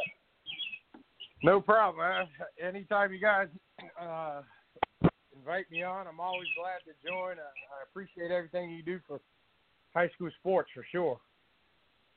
Well, Eugene and I did a lot of we get a lot of kicks out of what we get the opportunity to do and who all we get the chance to talk to, man. I mean, it's a blessing to have these moments. And, of course, I had talked to Ken about coming on, and then I thought to myself, you know what, this is a good opportunity to bring you in here as well because you are also a part of this big combine that we're going to all work together between the radio, and you guys are going to do the coaching, and we're going to hand out some belts and high fives, and it's going to be, as the young kids say, lit. It should be a lot of fun come July, and hopefully the restrictions will be minimum, if any at all.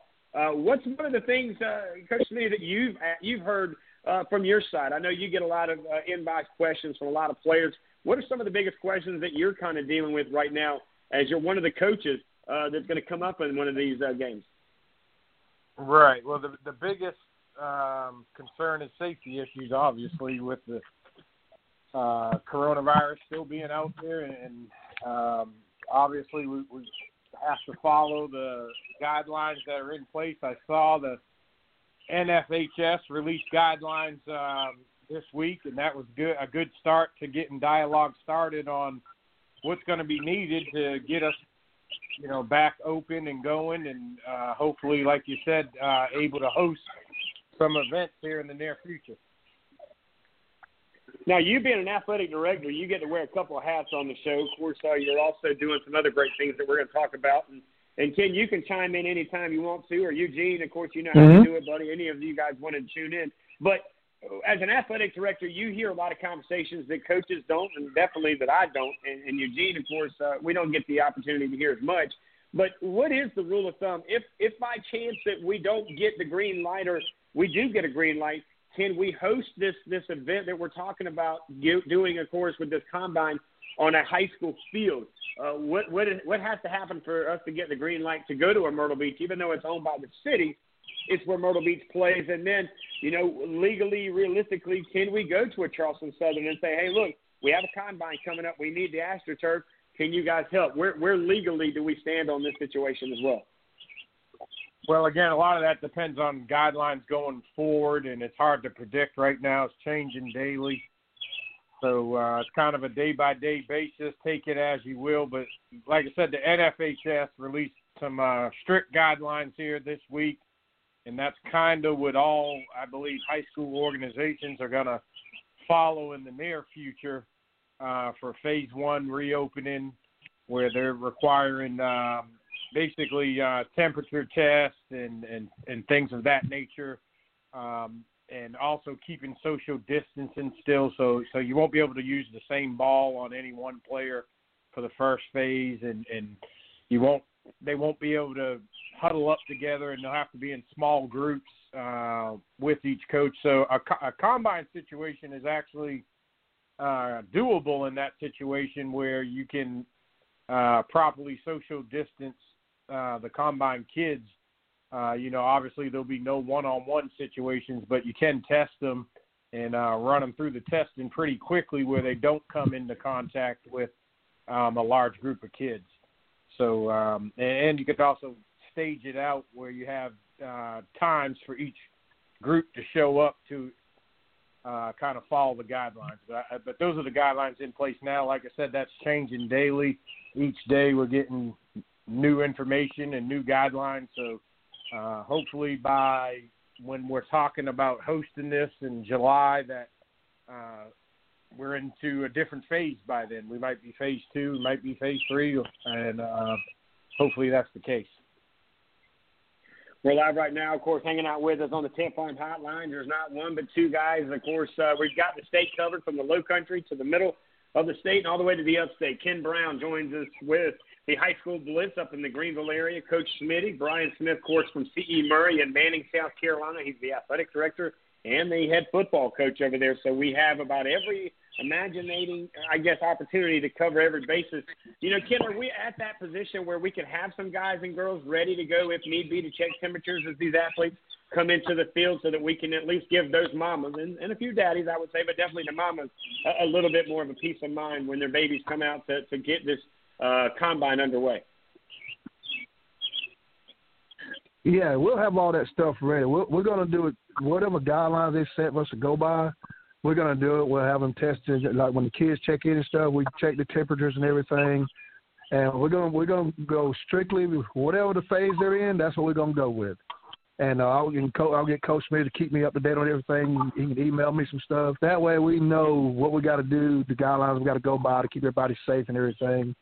And hopefully, you know, as they move forward a little bit longer, we can move everything a little bit longer, a little bit quicker. So it'll probably take a little bit longer on the combines, you know, instead of having everybody together, spread everybody out and stuff. It'll probably take a little bit longer on the, building the field a little bit longer and stuff.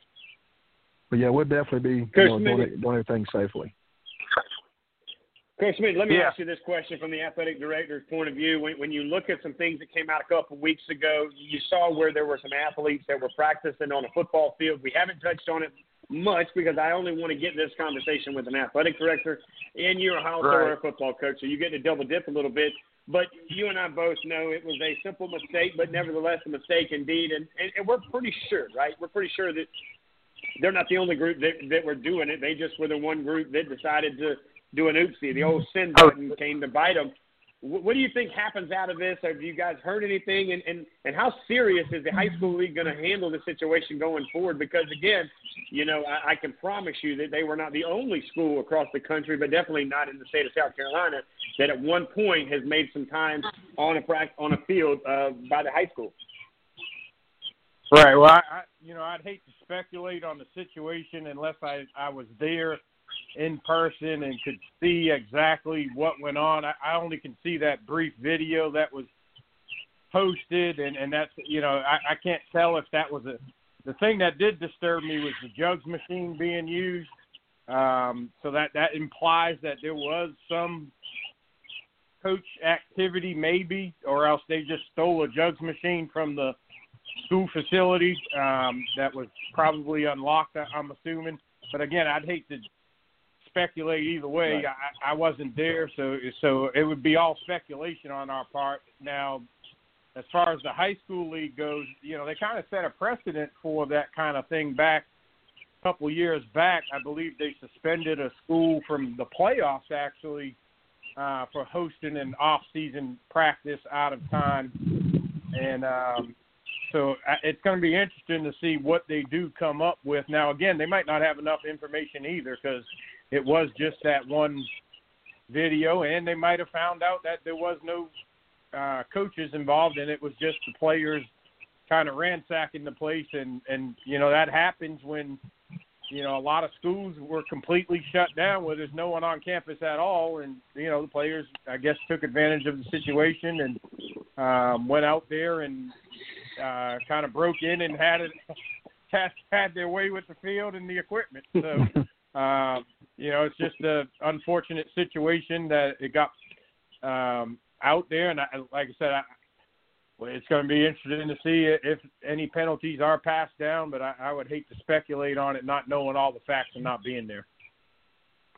Yeah, to me, the hardest part that I have, too, guys, is if you look at it and you got to put things in perspective.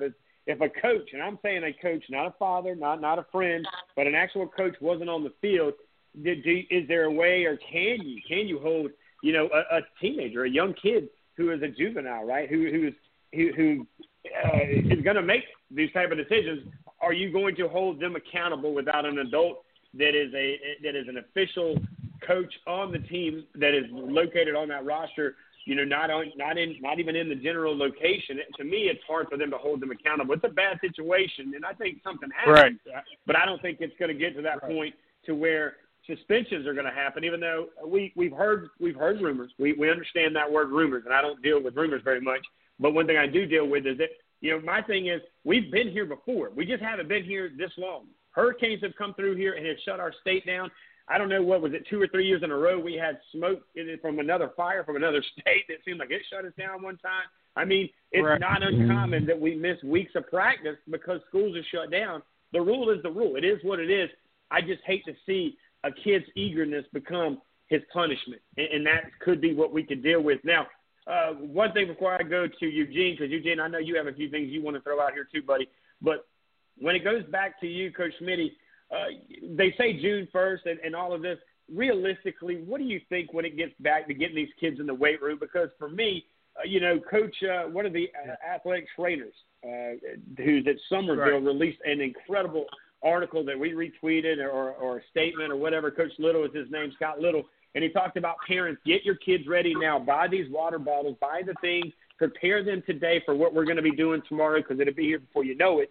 But when it gets here, are we realistically thinking that we can get these kids in the weight room? Because I'm worried about the physical being of these kids because you can work out in your yard. You can do a lot of things, but you're burning off all the actual weight and even the fat, of course, as well. But you're not putting it back on as you would in the weight training and you would in the weight programs, Coach Smitty. What's your thought of far as how quick do we get these kids back in the weight room to get them strong?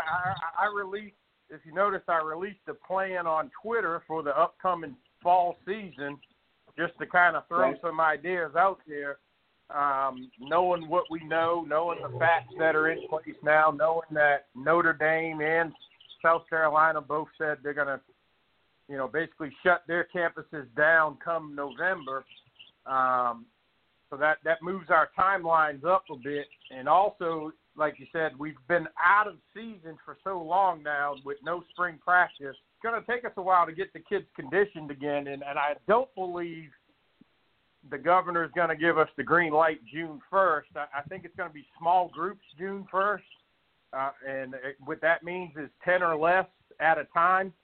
And that's what we've seen happen in other states is it's 10 or less at a time so you can monitor them properly, distance them properly, all those new terms we're learning about. So I think June 1st will be 10 or less in a weight room type setting. You might even have to bring the weights outdoors. I don't know if they'll allow you indoors in the schools yet because of the, obviously this is a kind of semi-airborne virus where it lasts in the air for 14 to 16 seconds. So I do believe they might make you weight train them outside, and you have to move the weights outside, which will be, cumbersome, but it can be done. But I do think we're going to need a larger acclimatization period, and that's why I called in the plan I put on Twitter to start the season August 28th instead of August 21st, like is all which we're scheduled to start August 21st on a week 0 game. But I think August 28th is more of a realistic goal to getting our guys ready for that pounding they're going to take for that season, and then from there out, I see us playing. I would see us playing a reduced schedule. I don't think we're going to get a full 10 games in. I hope we do, but I don't think we'll get the full 10 in. And so I called for, and the plan that I propose is to have region games and then some type of bowl system to kind of give finality to a season. And we don't know. Again, it's changing every day. It's all speculation. We don't know for sure, but at least we have a plan, and I think that's important to have a plan. Hey, Coach, this is Eugene Smitty. I was actually up in that area with the school we were talking about a few minutes ago and had a conversation with someone who's actually involved in that and can say pretty confidently it was not a coach. It was a parent of one of the players, but there were 15 total players, and the shed or the whatever was opened for that jugs machine to come out. Now, this person is a higher-ranking individual and said that they were told the initial ruling is going to be no playoffs based on that precedent that you had mentioned because, obviously if you don't start following precedents, what's the point of setting them? But, right. They are expecting that ruling to come down. One thing, you were talking about with the conditioning, and I saw it, when I was coaching at Oceanside the past 3 years, the amount of injuries went down for the team, for those guys who were, who had bought into the weight room and were year round. And that's what I'm thinking about, and that's what I'm concerned with is the level of injuries. God forbid we see any, but the level Correct. Of injuries that will come out this season because of, especially if you go to a full season, just because these guys haven't been in the quote unquote weight room, with an actual coach or strength and conditioning program since March. And so that's a good 3.5 months off, and then they're only allowed to lift and condition, a little bit under certain circumstances. It's far from, what we had, and so these guys have lost, good 3.5, 4 months of building on what they had, and man, there's got to be a greater concern for injuries because, like I said, I witnessed it. Our head trainer had said, with the strength coach that Oceanside hired, it was a blessing to him. And made his job a lot easier because he had a lot fewer injuries to deal with just because of having that top-notch strength program and all those kids bought in. Right. Well, I know myself as a coach and athletic director, with this season, the way it's playing out, and I don't know a start date yet. I'm assuming we have the regular start date, which is the last week in July. If it's that date, then I'm probably not going to play any scrimmages or jamborees just for the fact that I know I got a week 0 game on the 21st if it stays true to form. I need to have as many days as possible getting my guys ready physically that they've missed already to catch them up in order to be ready for a game August 21st. So I don't think scrimmages and jamborees will be in our plans. We'll do more practicing than scrimmages and jamborees and cut those out and get ready to, like I said, if the season stays true to form and we start August 21st. That's why I was referring to starting the season a week late, August 28th, putting a date on that. And again, we'll know more here in the next couple of weeks. So again, I hate to speculate, but I would think the high school league is cognizant of the safety risk involved with our kids having this much time off. And again, we're sounding kind of selfish just mentioning a season at all when the spring got nothing. So we got to be thankful too that we're even discussing having a season and the possibilities of that happening, knowing that those spring guys didn't get that opportunity, and that. So hopefully we do. Hopefully, like I said, these guidelines will come out here in the next couple weeks, and they'll keep improving as the weeks go by, and we'll be able to change our plans as they go. But safety has to be the utmost important.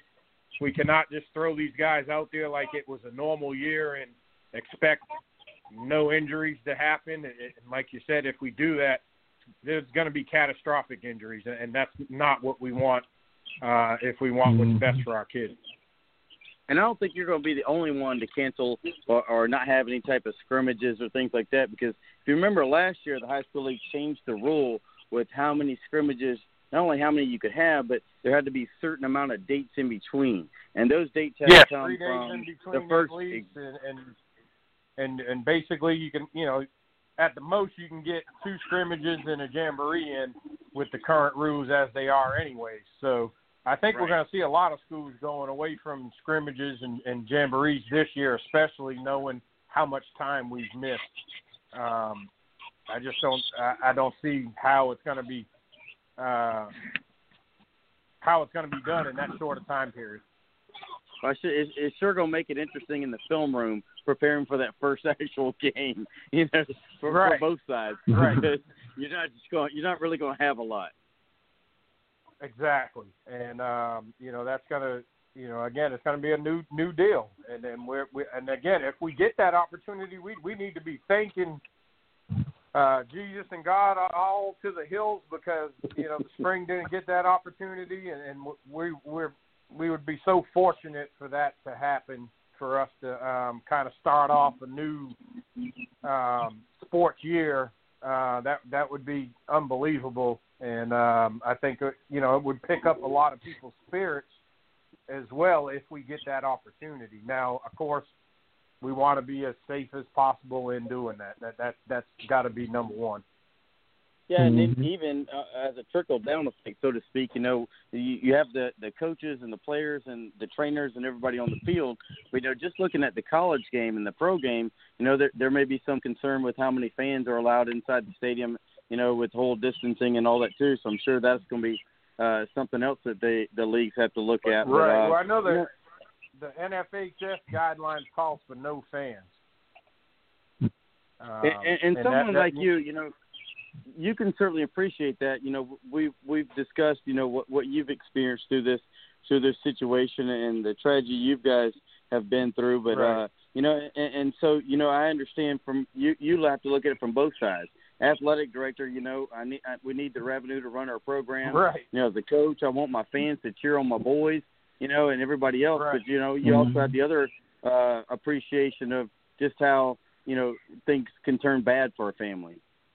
Exactly. Well, the big elephant in the room for all athletic directors right now is, as you know, homecoming is the biggest event for every high school, and homecoming is always during football season. And that's the one game that every school in our state makes basically half of their entire athletic budget. So that's a real big elephant in the room if teams aren't able to have fans or a traditional homecoming. It's going to be real hard to continue sports outside from somewhere, whether it's the state, whether it's the federal government. Someone's going to have to step in and give us some money to keep it going until we can get past this virus still. Mm-hmm. Well, for you guys, we talk about the combine and all this other stuff you're putting in. There's the other element. You got a football team there, you got the fans in the stands, and you also have, a lot of schools have these awesome bands. And these guys are usually packed in there shoulder to shoulder and cheering on the crowd. So, that element may be taken out. Right. Or and that was another guy. NFHS also in their guidelines this week discouraged having bands in the stands, and I hate that. Steve Murray used to have one of the most famous bands in the state, and they used to be 100 strong, and march shoulder to shoulder and put on a great show for everybody. And gosh, it will be weird not having a band in the stands. But again, we got to follow these new guidelines. If that's the guideline, like I said, they're changing pretty much weekly. So we'll find out next month, I guess, what the new guidelines are. But as of right now, they're calling for no bands at all at the games. Well, before you came on, when we were talking to Mr. Brown there, and we had a caller and some questions about the combines coming up, and I know there's a lot of people looking at this junior game because typically in South Carolina, as you guys know, it's only been you look at the Shrine Bowl and North-South game, so this is a great opportunity for some younger guys to kind of get their feet wet in some type of competition like this. Being as a head coach, is there something, if we got some listeners out there, some parents and players, other than obviously, you want your numbers, your size, and your 40 times, some of the things that you're looking at as a head coach when you're doing your evaluations for some of these young bucks who are looking to come out and make a big splash and impress you and get on that roster. Right. The main thing we're looking at is their high school film. So I would encourage all of them to get their film together, whether it's JV film or whether it's varsity film, and pass that along to Ken Brown or myself or Coach Wilcox for the upstate, and we'll evaluate that film and pick the best 44 guys based off of that, as well as kind of what we see in person.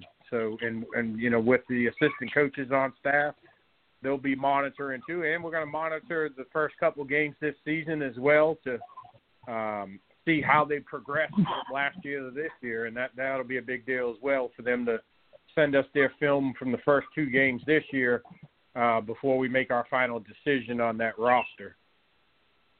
I know one of mine that I train has been eyeing you and following your social media pretty tight, man. He had a big day today, and he was he texted me earlier and it's like, hey man, make sure you send that to Coach when he comes on the show tonight. Make sure you tag him with my letter. So I tagged you earlier in his letter. He was invited to compete in a finalist nationally for the kickers. He's a 2022 guy, and that was a pretty big moment for him. He's ranked 20th in the nation and first for South Carolina in his class for 2022, but getting that invite to that national combine in Wisconsin for kickers is pretty elite for him. I think it goes out to about the top 30 or 40, and he texted me. He's like, I know he's coming on, man, and I've been following him on social media. So right, well, I definitely saw it. Tell him, and we're definitely eyeballing him, and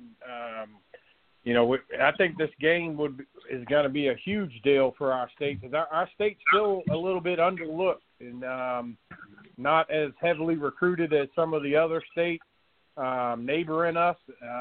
And I don't know why the reason that is, because if you look at per capita, our guys perform better than mostly every other state, but yet we're still under-recruited based upon what other states are doing. I know the Charlotte area right now, for whatever reason, is a recruiting hotbed where, you just got to go to school in Charlotte and you got an offer. You don't even have to play, I don't think. That's true. But we're trying to get there with South Carolina, and I think this game will be a big part of that, getting more exposure to the state where you'll give those colleges another opportunity to say, wow, there's some guys we missed, and now we can get ahead and they can start recruiting these kids a little earlier. They'll be able to see them play in that game and see them play against, great competition, because I'm imagining you'll have, guys like Jaden Lucas and Jalen Sneed and all the the kid from Myrtle Beach, the Randall kid. There's some great kids in that 2022 class that already have 30, 40 offers already, but we want to get our state to the point, like I said, where the top 100 all has 30, 40 offers. So exactly. That's what we're working on, and that's what we're working on, and that's what we want. We want exposure for all the kids in the state, and that's important. Real quick, because I know Richie's telling me we got to get to break, but it might be a question for either you or for Mr. Brown there. Now, I know it's an all-star game, but these guys are juniors, not seniors. I know college coaches can't come and talk to seniors like at the Shrine Bowl, but would college coaches be able to come to the stands and watch the game in December? I don't think the D1 guys can. No, D1 can't. They can't. They can't D1 watch can't. in the stands, but they'll definitely watch the film. Oh, okay. yeah. That's what I thought. I didn't think they could I didn't think they could sit in the stands either, but I didn't know if it was a different role because they were juniors. But anyway, they'll be looking at. They'll be watching Twitter the whole time and everything during that game. Yeah, that's awesome, man. Well, guys, I appreciate it. I want to say this. First of all, we're going to try to do what we can, guys, to hopefully broadcast this on Southern Sports Central so they can listen to us. And who knows, maybe we'll Facebook Live it while we do it at the same time, because with all the social media, I think radio is getting ready to hit a stride. So if you don't own any stock, you might want to find some radio stock in the next couple of months, because I think radio is getting ready to take a whole new angle in the world of sports due to the fact that the fans in the stands isn't going to happen right away. Before I send you away, of course, I want to thank Mr. Ken Brown from High School Blitz. Ken, you joined us, of course, for the entire hour. It means a lot. What advice do you have to give those underclassmen and those kids that are currently working on that dream to get to the next level, man? What would you like to leave behind before we bring you back next week? Just keep grinding, keep doing what they're doing, keep posting those videos and working out. I mean, we get tagged them all the time, and they're not sitting on their butts. They out there still grinding and stuff. Can't wait for the season to start. Just keep grinding, and you're going to get there, and we're going to help you get there. Well, we're looking forward to continuing to work with you guys. We appreciate the love and the opportunity to work with the High School Blitz. You guys are a first-class group, and we're blessed to be able to say that, hey, man, we're brothers in the same version of doing what we do and going after the same dream. We're just coming at it from a different angle. Now to you, Coach Smitty, man, the love that you continue to give me and my group over at Southern Sports Central, man, anything you need at all at C.E. Murray, that trip to Manning seems to be quite on point. We didn't get a chance to get into it, but for the Meals on Wheels that you not only hand out, but you drive the Meals on Wheels, I want to say, man, much love, respect to you. There's a lot of Charlestonians down here that love you to death. You're a Citadel guy. Of course, that automatically gets you in down here in the Low Country. You know how that works more than anybody with that with that background that you got. But let me ask you real quick, how's your dad doing, man? That to me, under all the other stuff, Well, I should have led with that, but how's he doing? Right. Well, we got great news. After 5.5 weeks, he was released to home, and he's doing much better, and we're definitely blessed. You know, my wife's family wasn't as fortunate as her father passed away, but my dad made it through, and we're definitely blessed that he did. Well, Coach, I'm going to ask you the same thing as an athletic director, as a head football coach here in the great state of South Carolina. And by the way, you've got a commissioner listening in all the way from the Big South, Kyle Kallander, on hold. So he's coming out after you guys at the top of the hour. What would you like to leave behind to these athletes who are working out? Coach Smitty, what kind of advice would you like to leave them as we send you away as well? Right. I just tell them that, you know, don't ever take anything for granted. You know, just be as safe as you possibly can, but don't take anything for granted. Be thankful for every day you have on earth, and don't let a day go to waste. And keep striving and keep plugging and keep praying, and everything's going to be all right. Well, brother, our hearts and prayers with you and your wife, of course, with her father, and God bless the miracle that's happening with your father. I know it's kind of a bittersweet over there in Manning, South Carolina, man, but for what you do on the buses of handing out food, it is an honor to have the opportunity to give you the love here on the air. And, of course, for you over there, Coach Brown, with the High School Blitz, man, we can't wait for that belt, but we also can't wait to be a part of the upcoming, camp that we're getting ready to do with the Combine. You got it, man. I appreciate you having me again. Always a pleasure. Coach Smitty, y'all take care. We'll see you next time, guys. Take care. We Thank appreciate you guys. Thank you. See you. All right, there you go, ladies and gentlemen. That, of course, is not one but two guys from around the state of South Carolina. Ken Brown, of course, with the High School Blitz. He hands out the bling, but he hands out the opportunity with all the great things that he does year in, year out, day in and day out. And, of course, Coach Smitty, he's an athletic director. He's a head football coach. It's kind of a thing of the past. You don't see that much anymore, but it is happening at C.E. Murray in the Manning, South Carolina area. We got a break because we're coming back with the commissioner. That's right. The commissioner's joining us once again from the Big South, Mr. Kyle Kallander, right out of break, guys. You're listening to Southern Sports Central right here on Blog Talk Radio.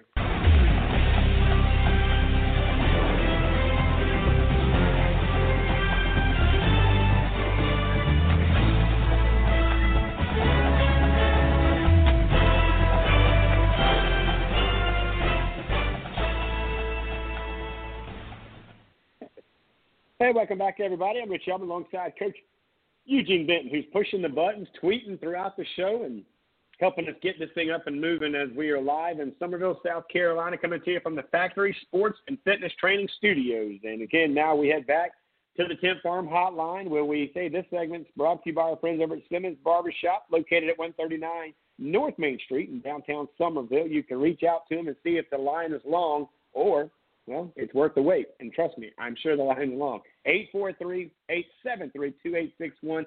I hope to get in there on Saturday and catch up with some old friends here as well. But we do now head back to the hotline, and we've got the commissioner here with us from the Big South, Coach Kyle Kallander. What's up, Mr. Kallander? How you doing?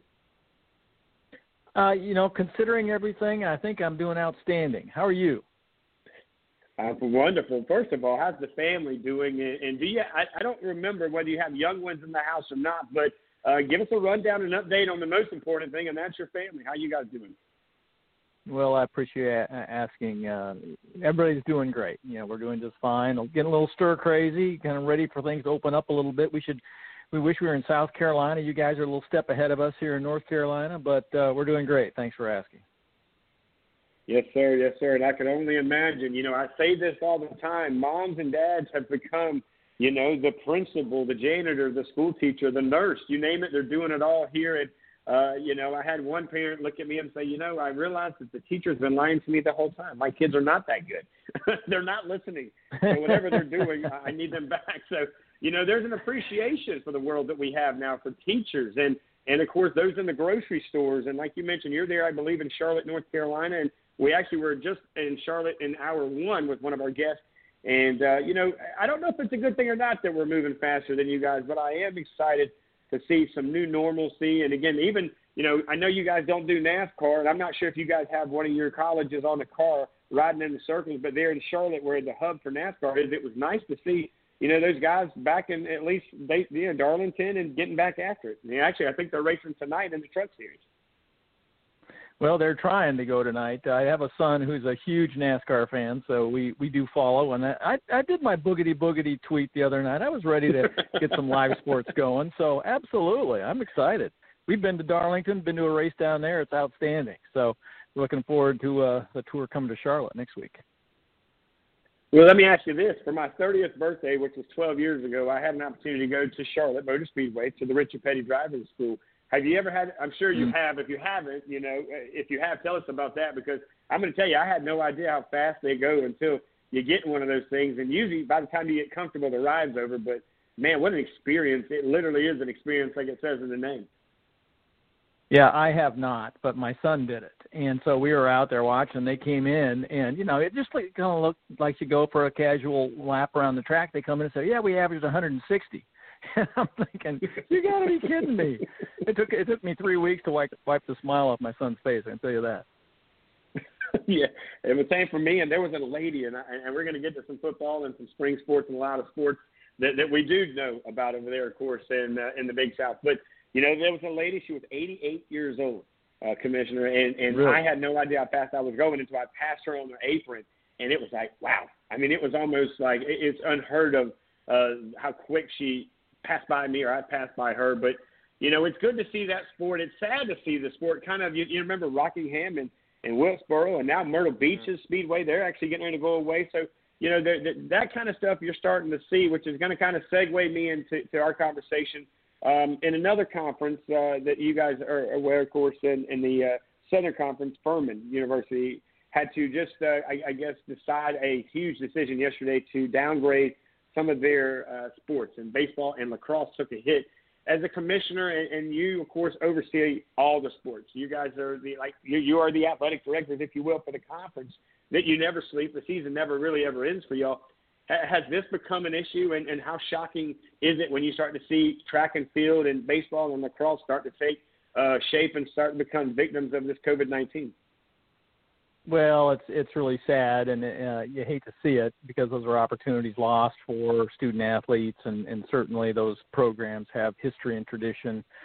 And so I was a little surprised. I'm not really familiar with Furman, but I was a little surprised to see that they had to take that action. But also, going into this pandemic, what I said first thing was I was just concerned about the universities, because enrollment trends are declining anyway, and so many institutions are so reliant on the enrollment and the revenue that comes through tuition and room and board that to, number one, lose all that for the spring semester, or a good portion of it, number one, and then you're concerned about who's going to come back to school in the fall.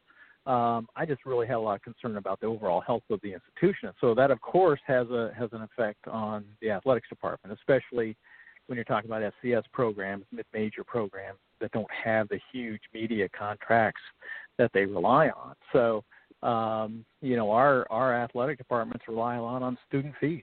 And so when you've got declining enrollments or potentially no school at all, that's devastating to a program. So all of our institutions are really challenged to figure out how to best save money, how to maximize our revenue. And certainly everybody's taken a haircut this year, and we hope it's going to be short-lived. But nevertheless, it's really a critical time right now for college athletics. We're live right now. The commissioner of the Big South, Commissioner Kyle Kallander, joins us for one of many visits that he's blessed us here on Southern Sports Central. Mr. Kallander, when you kind of put this up together, and I thought this while you were talking about the college food chain and how this thing kind of is a circle of life within the campus and the confines of how important college football is to not, of course, only to one sport, but to the entire athletic department. How big a role is it? Let's use Charleston Southern. It's within an arm reach. It's the closest one to our studios here in Charleston. Without them putting the lights on and putting the individuals in the seats and, of course, on the field, how big is that when it comes down to a season that may or may not happen? And then the realistic of it maybe starting a little bit later with a different looking schedule to go with it. Number one, you have seen recently a lot of universities adding football. And so you've actually seen growth in the sport recently. And, it's not necessarily at the highest levels where you are making all that money through your football program, but it's programs like those in the Big South that understand and recognize that football is a sport that really brings the community together. It brings fans and community on campus. There's a lot of spirit around football. It's something to really celebrate the university as a whole and celebrate, certainly the athletics and all the history and tradition. So when you lose that, you really lose an integral part, an integral piece of the university, not just the athletic department, but really the university as a whole, because, it's not just the athletic director that's trying to take advantage of that opportunity, but it's the university president and the vice president for development and everybody else. So, if you're not playing football, it really is a huge hole and a huge gap in the college experience. But I'll tell you what, talking to our presidents and chancellors, they're bound and determined to have on-campus instruction this fall, and they have publicly said that. So I am confident and optimistic that not only will we have class on campus this fall, but we'll have a full football season and all of our other sports as well. You became our favorite guest of all time in 2020. I love it. And that's the thing for me, because you guys, a few years ago, you changed your logo, and you guys, I tell you, got one of the best-looking logos in college football as far as conference goes. I love everything about it there. It's very slick. It's got its own, dynamic. Of course, it's very impactful. As you look at it, it stands alone. And I think that's what you guys were looking for, and it looks incredible over at Charleston Southern, where I've had a chance to see it up and close and personal. When you look at this, what kind of conversation are these football players having? Because, again, these are guys who are used to staying on campus, as you mentioned there, and that quality of campus life is a huge part of their growing, not only on the field but off the field, and the coaches that are able to kind of maintain. What type of restrictions coming from the commissioner's side do you have on these football coaches, the athletic departments? And, of course, I guess Zoom is the newest thing there that everybody should be buying stock in, because that's how I believe they're keeping up with their athletes. Well, initially when we first shut it all down, the Big South Conference did take a position where it was very restrictive, because our presidents were concerned that actually too many students would want to stay on campus.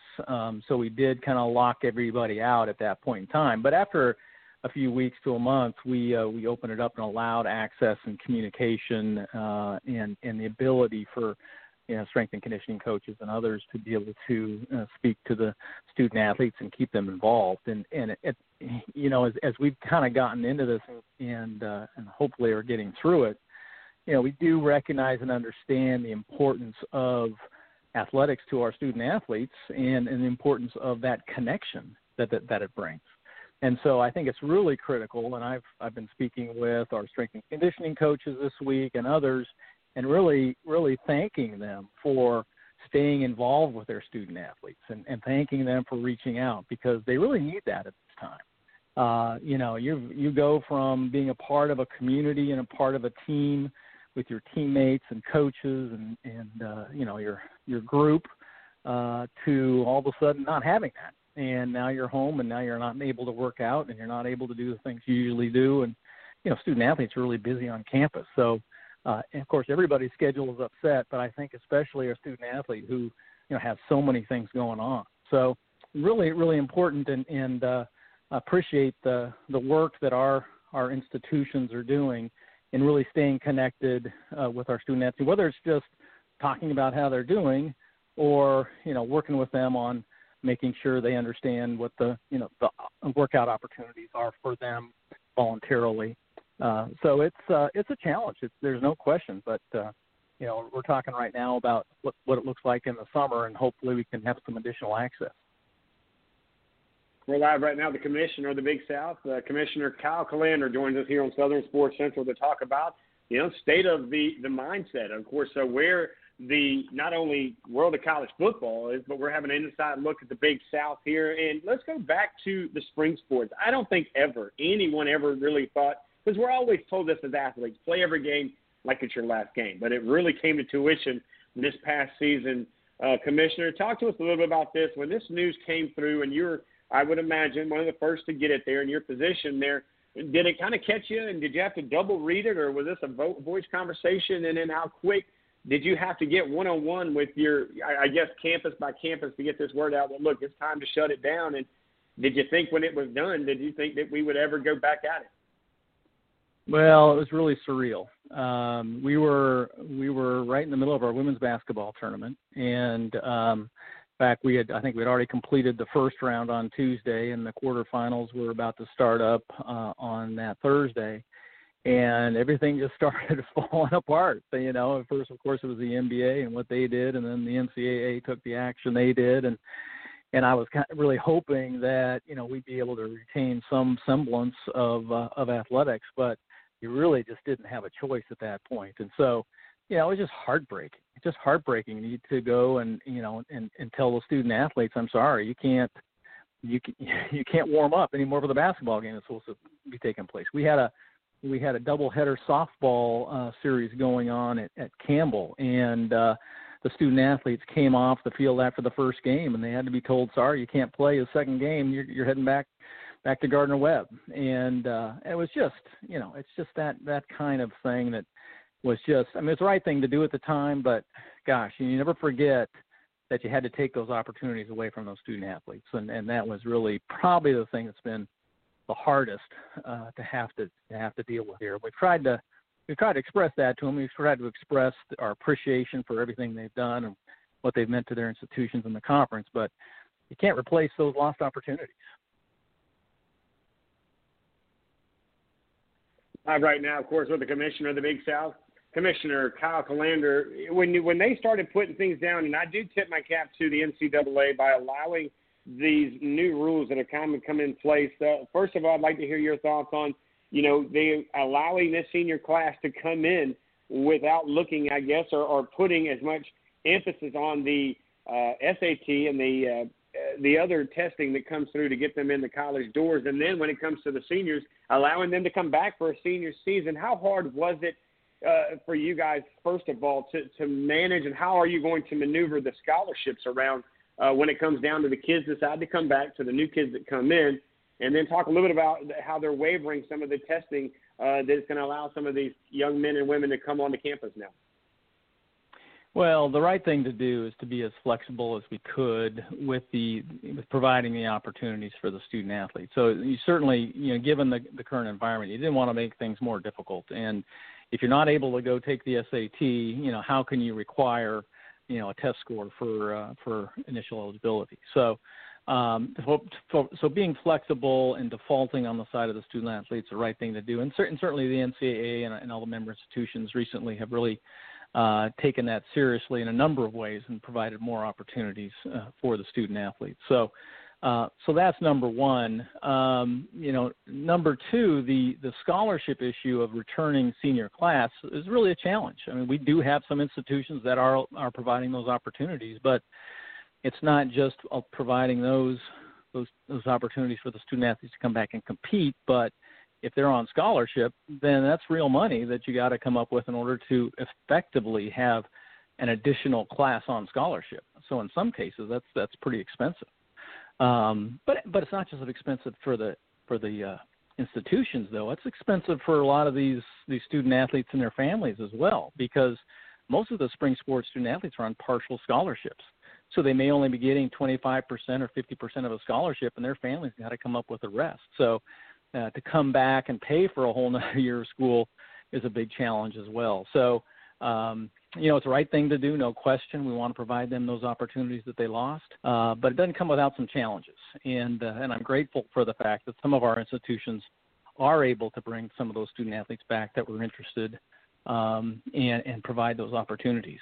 But, a lot of the student athletes, they already had jobs lined up. They already had careers ahead of them that they were going to. So they didn't really, they had the opportunity perhaps, but they couldn't necessarily give up a job offer either. So really a challenging environment that we're all trying to work our way through, but we're always going to default to the student athlete and trying to do what's best for them.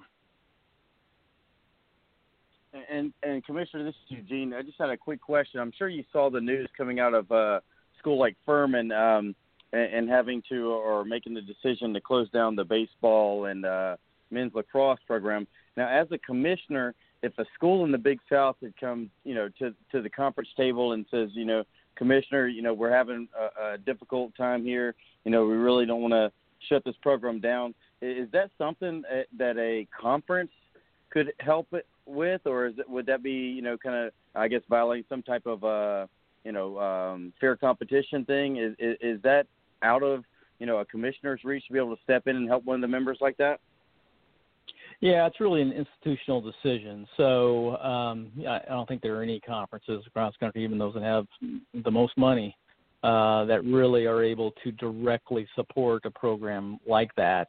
Obviously, you try to provide as much revenue back to the institutions as you can to help their athletic programs. But, it's an institutional decision. We don't, some conferences have what they would consider what they call their priority sports, where every institution must sponsor certain sports. We don't have that in the Big South because we believe that every institution should have the autonomy to determine what's best for them and what, some institutions might prioritize baseball, some might prioritize softball, some might prioritize volleyball. So we believe there should be that institutional autonomy and flexibility in terms of sports sponsorship. But you do try to support them as much as you can so that they have the resources. But it's really a challenge, as I was saying earlier, especially at our level, to be able to fund a broad-based program. It's becoming a bigger challenge all the time. Now, I haven't had a chance to look at all the football schedules for your member institutions, but, I'm sure, early in the season, maybe a couple of your schools have, the quote-unquote money games. Have you guys been in contact with the bigger schools, with how those may, still go forward? Because, with a conference like the Big South, those big money games just are huge because not only is it fun to football, but other sports. Have you guys been in contact with some of the bigger schools to see, what can be done, or if those things are quote unquote still scheduled as is? Yeah, our institutions certainly have, and everybody's looking at various contingencies of what things look like. As I said earlier, my plan at this point, we're planning for a full season for every game and starting on time. Now, you may have individual institutions that might be forced to be in a different schedule because of what their state is doing. Look at our football, got a school in New Jersey. So New Jersey's probably going to be in a little bit different schedule than the rest of our schools. But we're still hopeful, and I know Monmouth is still planning on starting early September. So it's really a tricky thing in that regard, and as we've talked about the various contingencies, we've prioritized the conference schedule certainly. So the most important thing is we get our conference games in. Now, secondly, those guaranteed games are really important to our football schools. You're going out and making $400,000 or $500,000. That's a pretty good chunk of your budget. So if you're losing a guarantee game, that's going to put you in a pretty significant hole. So after the conference schedule, they want to try to make sure that they're getting those games in. Now, if you're playing that game on September 3rd or September 5th, and you're not going to start your season until September 15th or October 1st, there's probably not a chance that you're going to be able to reschedule that somewhere. So those are all issues that we're looking at and trying to figure out if there are different opportunities to save things, if there is any kind of a delay, but it's really going to be a challenge. And of course, we all kind of have to work together on that, right? So especially in the non-conference season, you've got to have somebody to play. No doubt about it. We're live right now with the commissioner of the Big South, the one and only Commissioner Kyle Kallander, joins us as always by request, and it means more to me and Coach as well as Eugene, who anytime you guys we reach out, you never ever take even minutes. You're always right away, and you're usually even. I think one time we did this interview with you sitting in an airport. So we greatly appreciate the love and the opportunity. If you remember the airport interview, it was awesome. But that just shows me how much you're willing to do whatever you can to promote us and all. No, absolutely. Right? I wish I was sitting in an airport right now. I tell you what, it'd be nice to be out there traveling. But no, we appreciate you. We appreciate all you do to support the Big South and all the college athletics in this area. Well, let me ask you this. So there's young athletes listening right now, Commissioner, who are dreaming big. And I tell them, don't stop dreaming, don't stop moving, and don't stop achieving, right? And so with that, it's a little tough right now. They're homeschool kids now, and they weren't made to be homeschool kids. So for every kid that ever sat in a classroom in the high school or even, high school, we'll just stay in the high school realm, that said, man, I'm going to be homeschooled, I bet they think differently now. But with that being said, there's not much of the normal they're used to. They're having to work out on their own because facilities have been closed. What advice do you have to a young athlete that wants to come in and be a huge part of the Big South? Because if you look at the draft, man, I'm telling you, go big, go to the Big South, because they're drafting kids all over the country. It doesn't matter if you're in what they call that Power 5. Just you got to be powerful and be on the field or court, whatever it is. But what advice would you give a young athlete who feels right now that, man, it's almost impossible to get to that next step? Yeah, well, the odds are long. I mean, there's no doubt about it. However, I think it starts with confidence. I mean, you've got to have confidence in yourself and confidence in your own ability to be able to get it done. And the second is hard work. I mean, you got to work hard. You got to dedicate yourself. You got to work harder than the guy over there that's trying to take your spot. So it's really about hard work and dedication along those lines. And then the third way is you got to figure out a way to make your mark. How do you stand out? How do you separate yourself from the crowd? And so you got to figure out what that is, how you can do that. And sometimes it's reaching out to the right people. I mean, this is kind of what I tell people who are trying to break into our business. You got to get to know people. You need to make those relationships and make those contacts. If somebody knows you, knows what you're about, know you got high character, knows you're a hard worker, then you're going to get a shot. You're going to get a shot, and that's where you make your mark. So have confidence, work hard, and make yourself stand out. One final thing as we wrap up our interview, our 30-minute segment with the commissioner of the Big South, the one and only Commissioner Kyle Kallander joins us here all the way from Charlotte to Charleston, and we've touched them all in between. Now, the final thing, I'd love for you to give kind of a state of mind when it comes to where is right now currently the Big South as you guys are getting ready for, let's be honest, that 2020 season. It's coming whether we like it already or not. It's here, and it's right in front of us. Where do you see the state of the Big South right now currently going forward? I just excuse me, I just really love where we are right now. I mean, we've taken a lot of steps. We've grown, we've expanded. We added USC Upstate and Hampton a couple of years ago. We've got NC-A&T coming in next year. And you talk about football, that they're a monster. I mean, they will give Kennesaw State, Monmouth, any of the others, huge run for the money. They're going to compete for championships right away. So we're really excited about our membership, our stability, our growth. We've had outstanding corporate sponsorship revenue increases this year and support from the corporate community. I just love the people we work with in the Big South. They're really class people, really working hard to make us all better, not just each individual institution. They know what we're trying to do as a league. So I feel great about the conference where we are, and I can't wait to get back on the field, which is going to be this fall, and we're going to be playing. Well, you guys set the standard in the classroom, and it just happens to filter in through the athletics. And it's like a wise man said to me one time. He said, we're here to get an education. We just play sports while we're here. You guys are doing both of those at a high expectation and a great reward as I see a 5-star program that you've put together around yourself there, Commissioner. Thank you so much for the time. I'm glad you and your family are doing safe during this very crazy time. And I'm going to go ahead and ask you, when you come to Charleston, and I know it's going to be on the map at some point between August, if not before, and definitely between December, let's stay in touch. We're going to get you in here some more before the season starts, but I'd love to have a chance to sit down with you and grab something to eat. Let's do it. I'd love to. You invite me out to eat in Charleston, and you there's no way you'll keep me away. Hey, man, this is a prime time spot. This is a destination, if you will. So I got you covered. You come down, and Eugene and I may even get Eugene to feed you, but we'll definitely take care of you when you get here. I'll be there. All right, Commissioner. Thank you very much. God bless you and your family. Thanks, guys. Appreciate it. Always a pleasure. Ladies and gentlemen, there he is, and there he goes. As the commissioner from, of course, the Big South.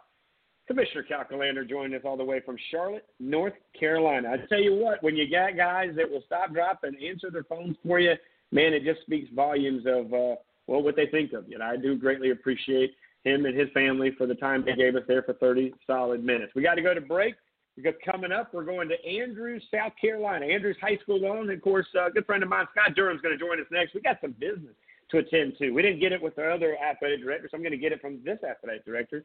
There was an actual article that was released, I believe, either today or yesterday. It was yesterday. That I believe some schools around the state of South Carolina not happy with some of the things that have kind of been released. So what are they going to do? Well, they're going to file a complaint, and they're going to get some lawyers involved. We'll get it from the athletics point of view and a few other topics. But this song, of course, when you think about sports, you think about your mama, you think about a lot of things. Coach Cole kind of taught us this over at Somerville during his time as a Green Wave, and he always ended the conversation with love your mama. And I think every high school coach in the country, I don't care what you're coaching, you always practice what you're preaching. That is love your mama. I heard this song the other day. I figured I'd download it today, and we'll do that. And as we come back from break, we'll be visiting with the one and only athletic director, head football coach from Andrews, South Carolina's own Coach Scott Durham. Guys, we'll be right back.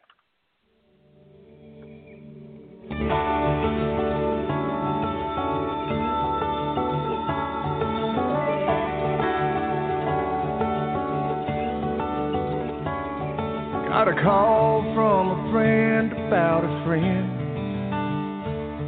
It's the news no one ever wants to hear.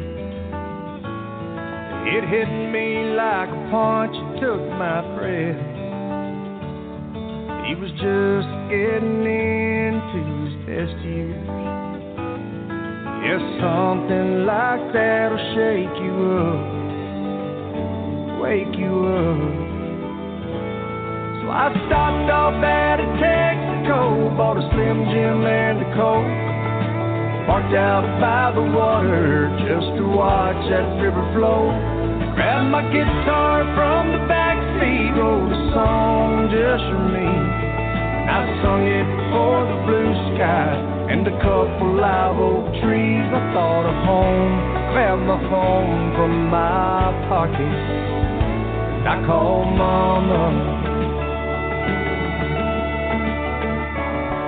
It rang a couple times and she picked up. I can always hear her smile when I call. I just called to tell you that I loved you.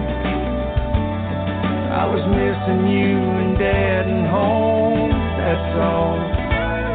I got to really thinking this morning about what's important. I stopped off at a Texaco, bought a Slim Jim and a Coke. Parked out by the water just to watch that river flow. Grabbed my guitar from the backseat, wrote a song just for me. I sung it for the blue sky and a couple live oak trees. I thought of home, grabbed my phone from my pocket, and I called Mama.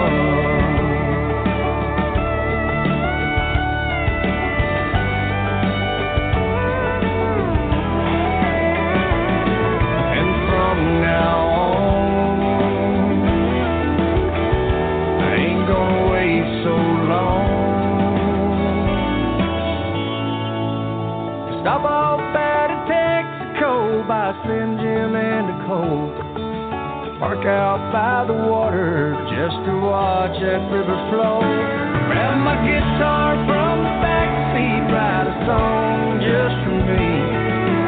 Sing it for the blue sky and a couple live oak trees and take them home.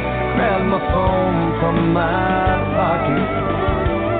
Instead of saying tomorrow I'm gonna, I call mama.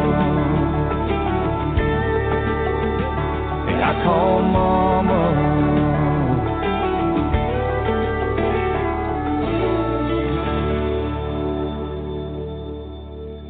Hey, welcome back, everybody. That song doesn't have every coach in America, and I can tell you one in particular very close to me as well, of course, is Coach Joe Call. That would be his theme song from way back, from day one that he came to Summerville and took over the program from his legendary grandfather, Coach John McKissick. Now he's over at Oceanside practicing the same thing. And you've heard every player that's played for him in this past, I'd say, 2-3 months come on here, and that's the one thing that he talked about is love your mama.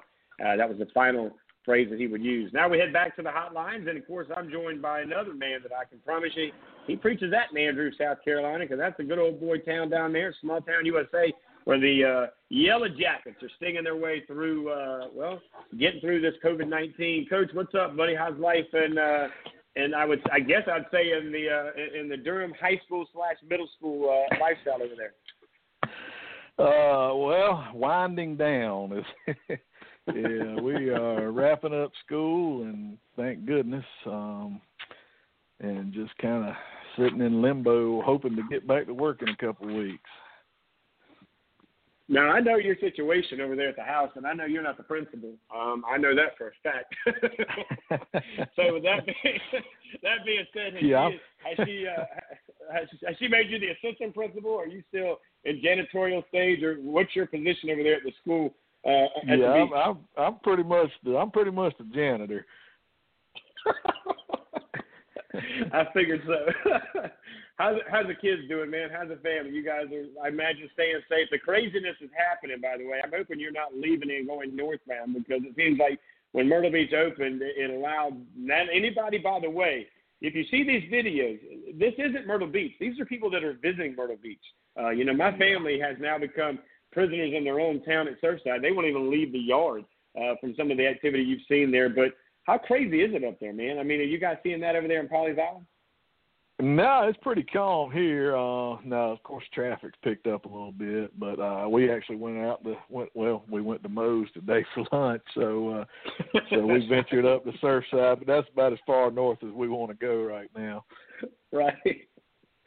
Right, that's weird, because I saw something, and again, this is what we're dealing with. This is affecting our life in sports, of course. NASCAR is trying to get their thing up and going with the rain and everything that's happening in Darlington, and where they did race on Sunday, which it was neat to watch Kevin Harvick win that race. He led most of the laps. We covered it here on the air as we were live with an inside look from one of the haulers, one of the guys that drive the hauler for J.J. Yaley, which was kind of a neat thing there, Coach. But when you look at everything, just the craziness in this thing, I mean, do you think that they're jumping the gun up there in the Grand Strand and in some of the other areas where, like I do, once you open the gate, it's hard to contain these cats and individuals that are just kind of coming in at bay?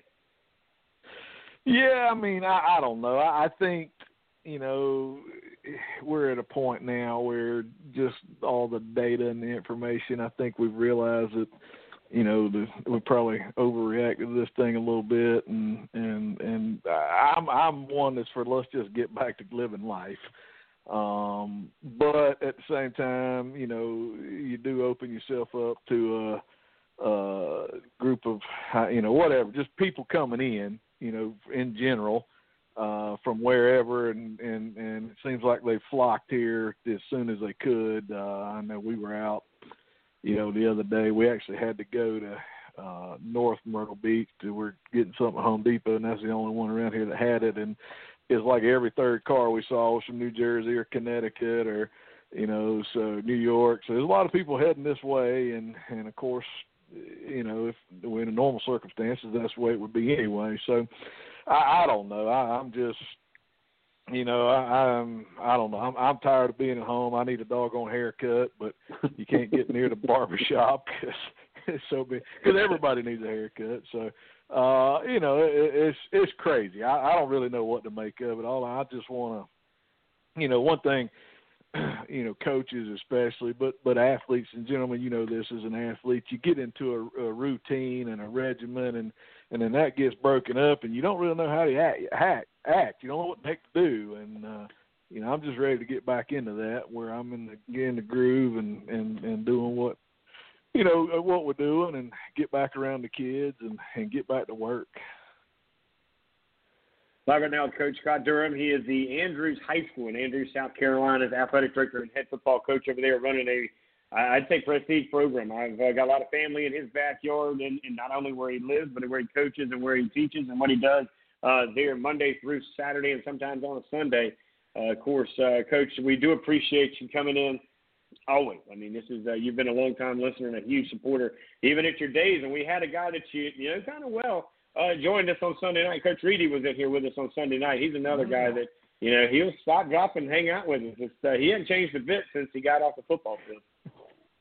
No, not a bit. No, we went in, back in March, I guess, when I was in Charleston for the AD's conference. We went over to the comeback shack and had lunch, and he was in there, and we ended up just sitting around talking football for 2 hours. So, a lot of fun, good to catch up, and, a lot of knowledge there.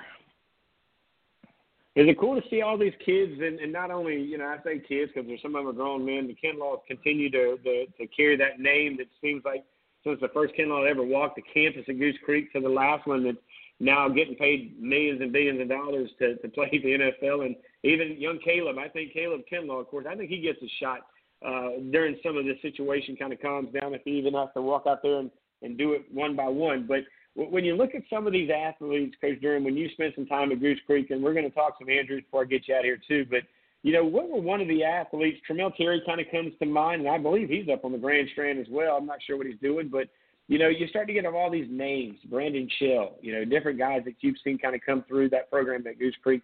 But who kind of stands out to you when you look at it, in a big picture? Matter of fact, we're sponsored by the Factory, which, that's another former Goose Creek Gator, Jamie Fordham, of course, him and a couple of other Gators that run that program.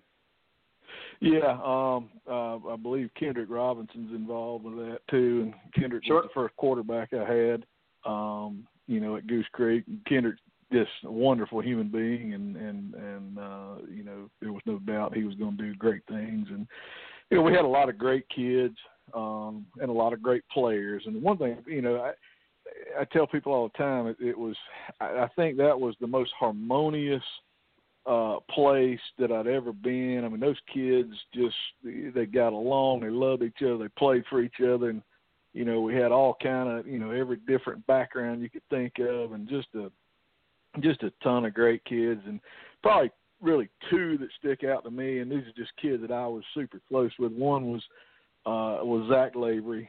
Zach played baseball for me, obviously, but he was also a starting wide receiver on the state championship team, and made one of the best catches you'll ever see on our first drive in that game on a third down to convert and keep us going, and we go in and score. But, Zach lost his parents when he was in the 8th grade. But they were hit and killed in a motorcycle accident on their way to Conway to move their daughter into Coastal Carolina, and so he lost his parents at that age and just flourished, went on and pitched at the Citadel for 4 years and is doing really well now. And then the other guy that I'm probably closest to of all of them is Jaquan Marsh. Jaquan was the quarterback on our state championship team, and a guy that just unassuming kid, just was a running back, came in. We moved him to quarterback in 7th grade, worked his tail off, and a lot of people questioned him in the 10th grade, a lot of criticism, and the guy, all the guy did was, in his last 2 years, was go 27-2 and win a state championship. So, and he's and beyond that, he's a great human being. Got 2 kids. Family down still in Charleston, works at one of them defense contractors over there near the water. But just we had a ton of great kids. Those are probably the two that stood out the most for me. That, they overcame a lot, and then they're just the kids that I was closest to because I coached them personally. But so many great kids came through that program, and great coaches too. We had some football coaching dudes in that room, some of the best coaches I've ever worked with, and I don't have any doubt that we had the best football staff in the state of South Carolina, and I'd stack it up with any staff that's ever been in the state of South Carolina. Yeah, I'd agree with you. Another gentleman, and of course we talked about him on Sunday, and I want to give him some love too because he's actually coaching over at Oceanside, but he's doing great things over there, of course, with the Factory Sports and Fitness Training Center in Hanahan is Malcolm Hayward. I believe he was up for Mr. Football his senior year. He was a beast. Coach, mentioned that he was kind of, he was massive. He came in big, just ready to just tear up some stuff. But you get all these guys in there. Some of them are coaching now. Some of them are doing other great things, Coach. And that's got to be a lot of fun. As you're down in Andrews, you're seeing this. But, I do want to get you, and I don't want to run out of time but quickly kind of talk about the mindset of Andrews. There's one topic I'd like to kind of get your thoughts on a lawsuit that kind of came out, and it's going to basically be a couple of schools, right? You already knew it was coming. A couple of schools that are not happy with some decisions that were made by the high school league, and of course, if I'm not mistaken, that high school league, those guys inside, the conferences, be it the public schools, are going to stick together. We saw it last year where they wouldn't play some of these other schools during the season unless it was a playoff game. First let's talk about Andrews, then we'll get to that as we don't have a lot of time. But what's happening at Andrews, and how's the recruiting coming along with all these kids in the whole new world of Zoom? Well, it's coming along. We're coming off our first outright region championship in 25 years, and we got a lot of kids back. We had 4 kids, off our team last year. We only had 9 seniors, and 4 of them are going to play at the next level. 2 of them are Division I. We got one going to Hampton, and one going to South Carolina State. So it was a great year, and we're looking forward to this year. Like I said, we got a lot of kids back, and I think we got a chance to have a pretty good team. Not getting to do spring practice obviously hurts, but we're in the same boat as everybody else. We're just ready to go back to work. Our kids, I get texts all the time. When we're going back, Coach, when can we do this? When can we do that? And it's frustrating for me to tell them I don't know, but hopefully, here in a couple of weeks we can get back out on the field and get these kids ready to roll. And I think we got a great group that's looking forward to building on what we did last year.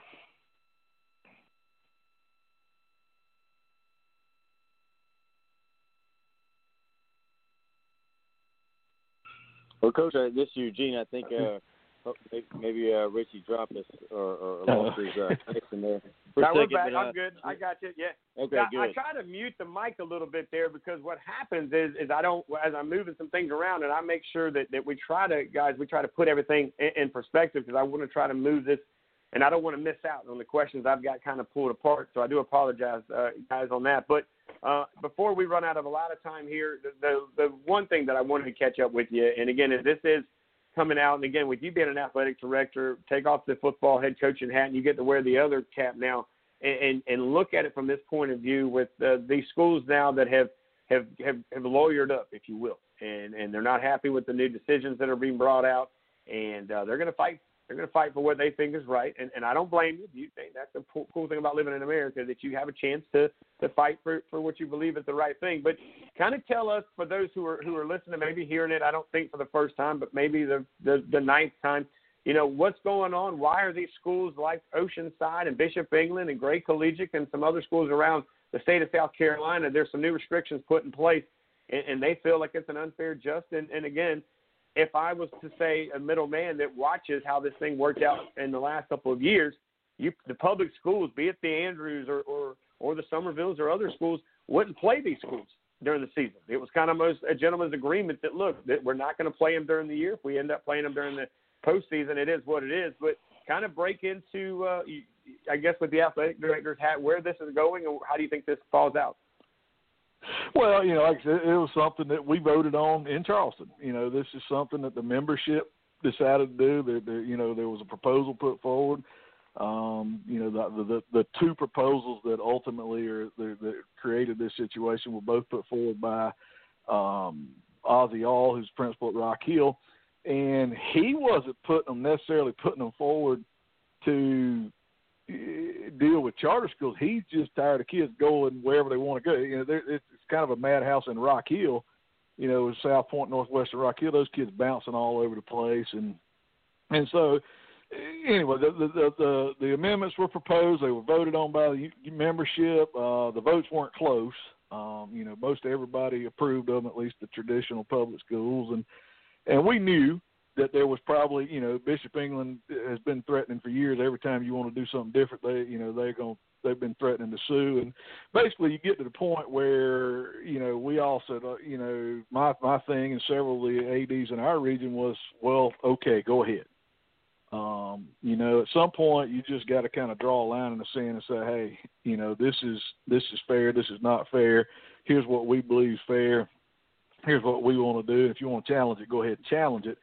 And, basically, it's not, here's the thing. And all these, I read all these articles and they talk about, harming harming their students. Well, this isn't going to affect a single student who currently attends Bishop England, Oceanside, Great Collegiate, Legion, any of them. Doesn't affect them, not one single student that's in those schools right now in any way, shape, or form.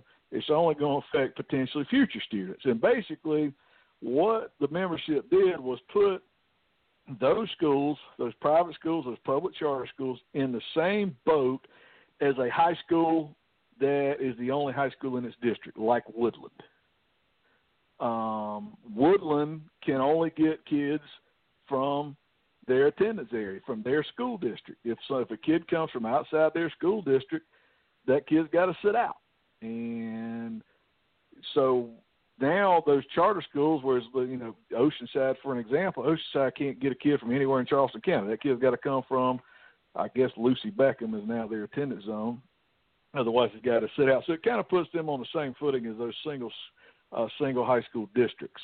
Ultimately, is what it does. And I don't know what's going to happen. I hope the high school league stands firm and goes to bat. And ultimately, it'll be in the hands of a court at some point. Well, I tell you, it could be. It's going to get a little more interesting probably than not, Coach. When we get to actually, I'm going to try to squeeze you back in maybe Thursday or Sunday. And I want to put you on a project. I'd like to get you, your principal, and maybe another coach. You pick another coach and two players. I'd like them to be seniors. And I'd like to do a campus tour at Andrews High School in Andrews, South Carolina. I need your principal, of course. You're the athletic director, so we kind of do like Coach LaPrade. We got the football coach and the athletic director in one. And if we could squeeze in another coach, you pick her or him, it doesn't matter who, and then a couple of senior athletes who had to forego their senior season. I'd appreciate the help there because I do want to give an opportunity for our schools, our administrators, our teachers, all of these individuals who've had to really step up their A game during the off season. And it is, I guess, like an off season right now because you're homeschool teachers and you didn't sign up for that. I'd love the opportunity to get that over there at Andrews. Yeah, no problem. We'll see what we can get done there. Well, again, and I appreciate it. You tell Melissa, I'm going to tell you the same thing, man. There's a lot of kids here at Goose Creek that came through y'all's lanes, be it her classroom when she was at Goose Creek, and of course the field with you. You were also the baseball coach with the Gators. You were a teacher over there as well. But a lot of people still talk about you guys in a highly famed way, and even all the way from Tremel Terry. Of course, anytime I mention him, we always talk about you guys and a lot of other guys and girls who, I mention you guys, and everybody's like, man, I remember going by her class or going by his class, and the effects that you teachers have. I know you're a coach as well, an athletic director.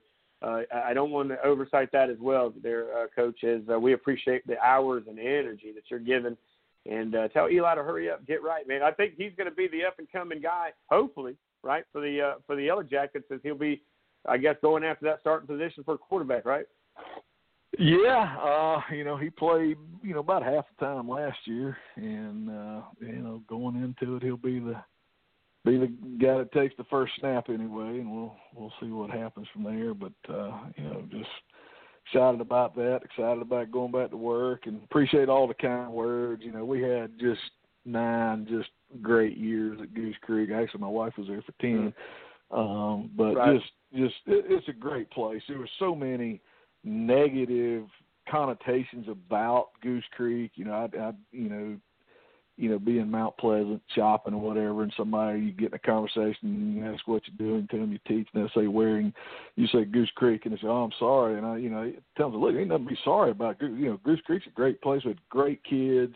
There was a bad element there, sure, but there's bad elements everywhere. But it was a great community, great group of people, and it was a wonderful time, and will always be a special place to us, and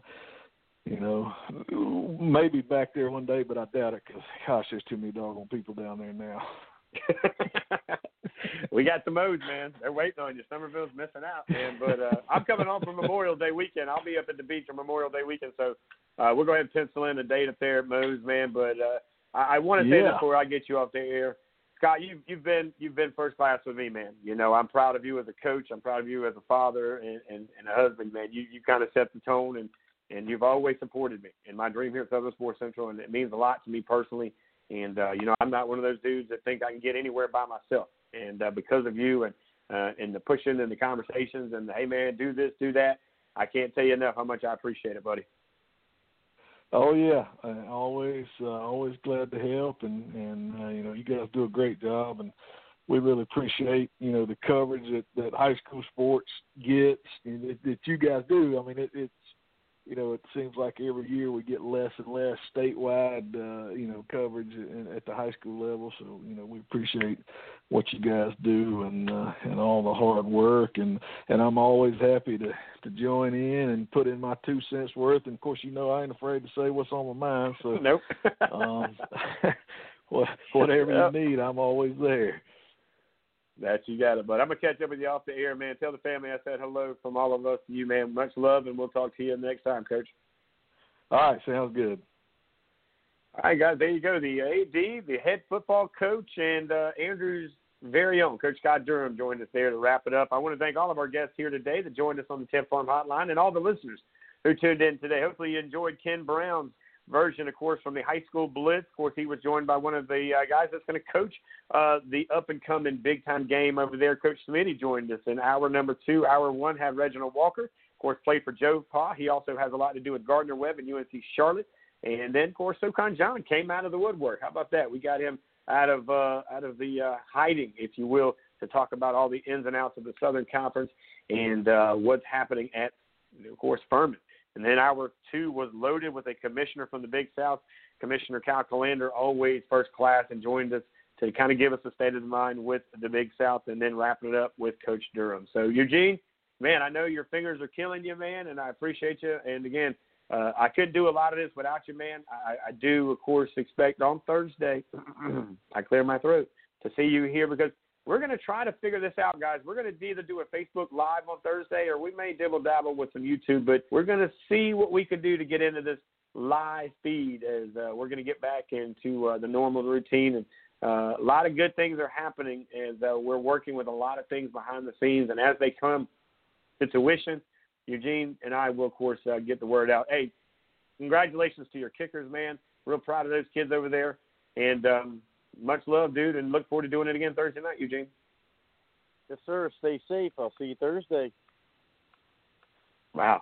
Eugene with less words every time. Oh, boy. You got to love it, man. I got to remember.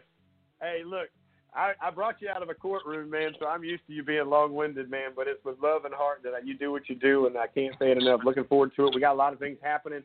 We are very excited about our connection to the South Carolina Youth Football Association. We're going to be doing some things with those guys as well. But if you would like to help us, come on board. Follow us at Southern Sports Central on Facebook and on Twitter at SO Sports Central. And you can find us over there on Instagram at Southern Sports Central, guys. God bless. Take care. We'll do it again Thursday night. Loaded show already. We'll release it here in a few, guys. God bless. Take care. Stay safe. We'll see you next week. Or excuse me, we'll see you Thursday night.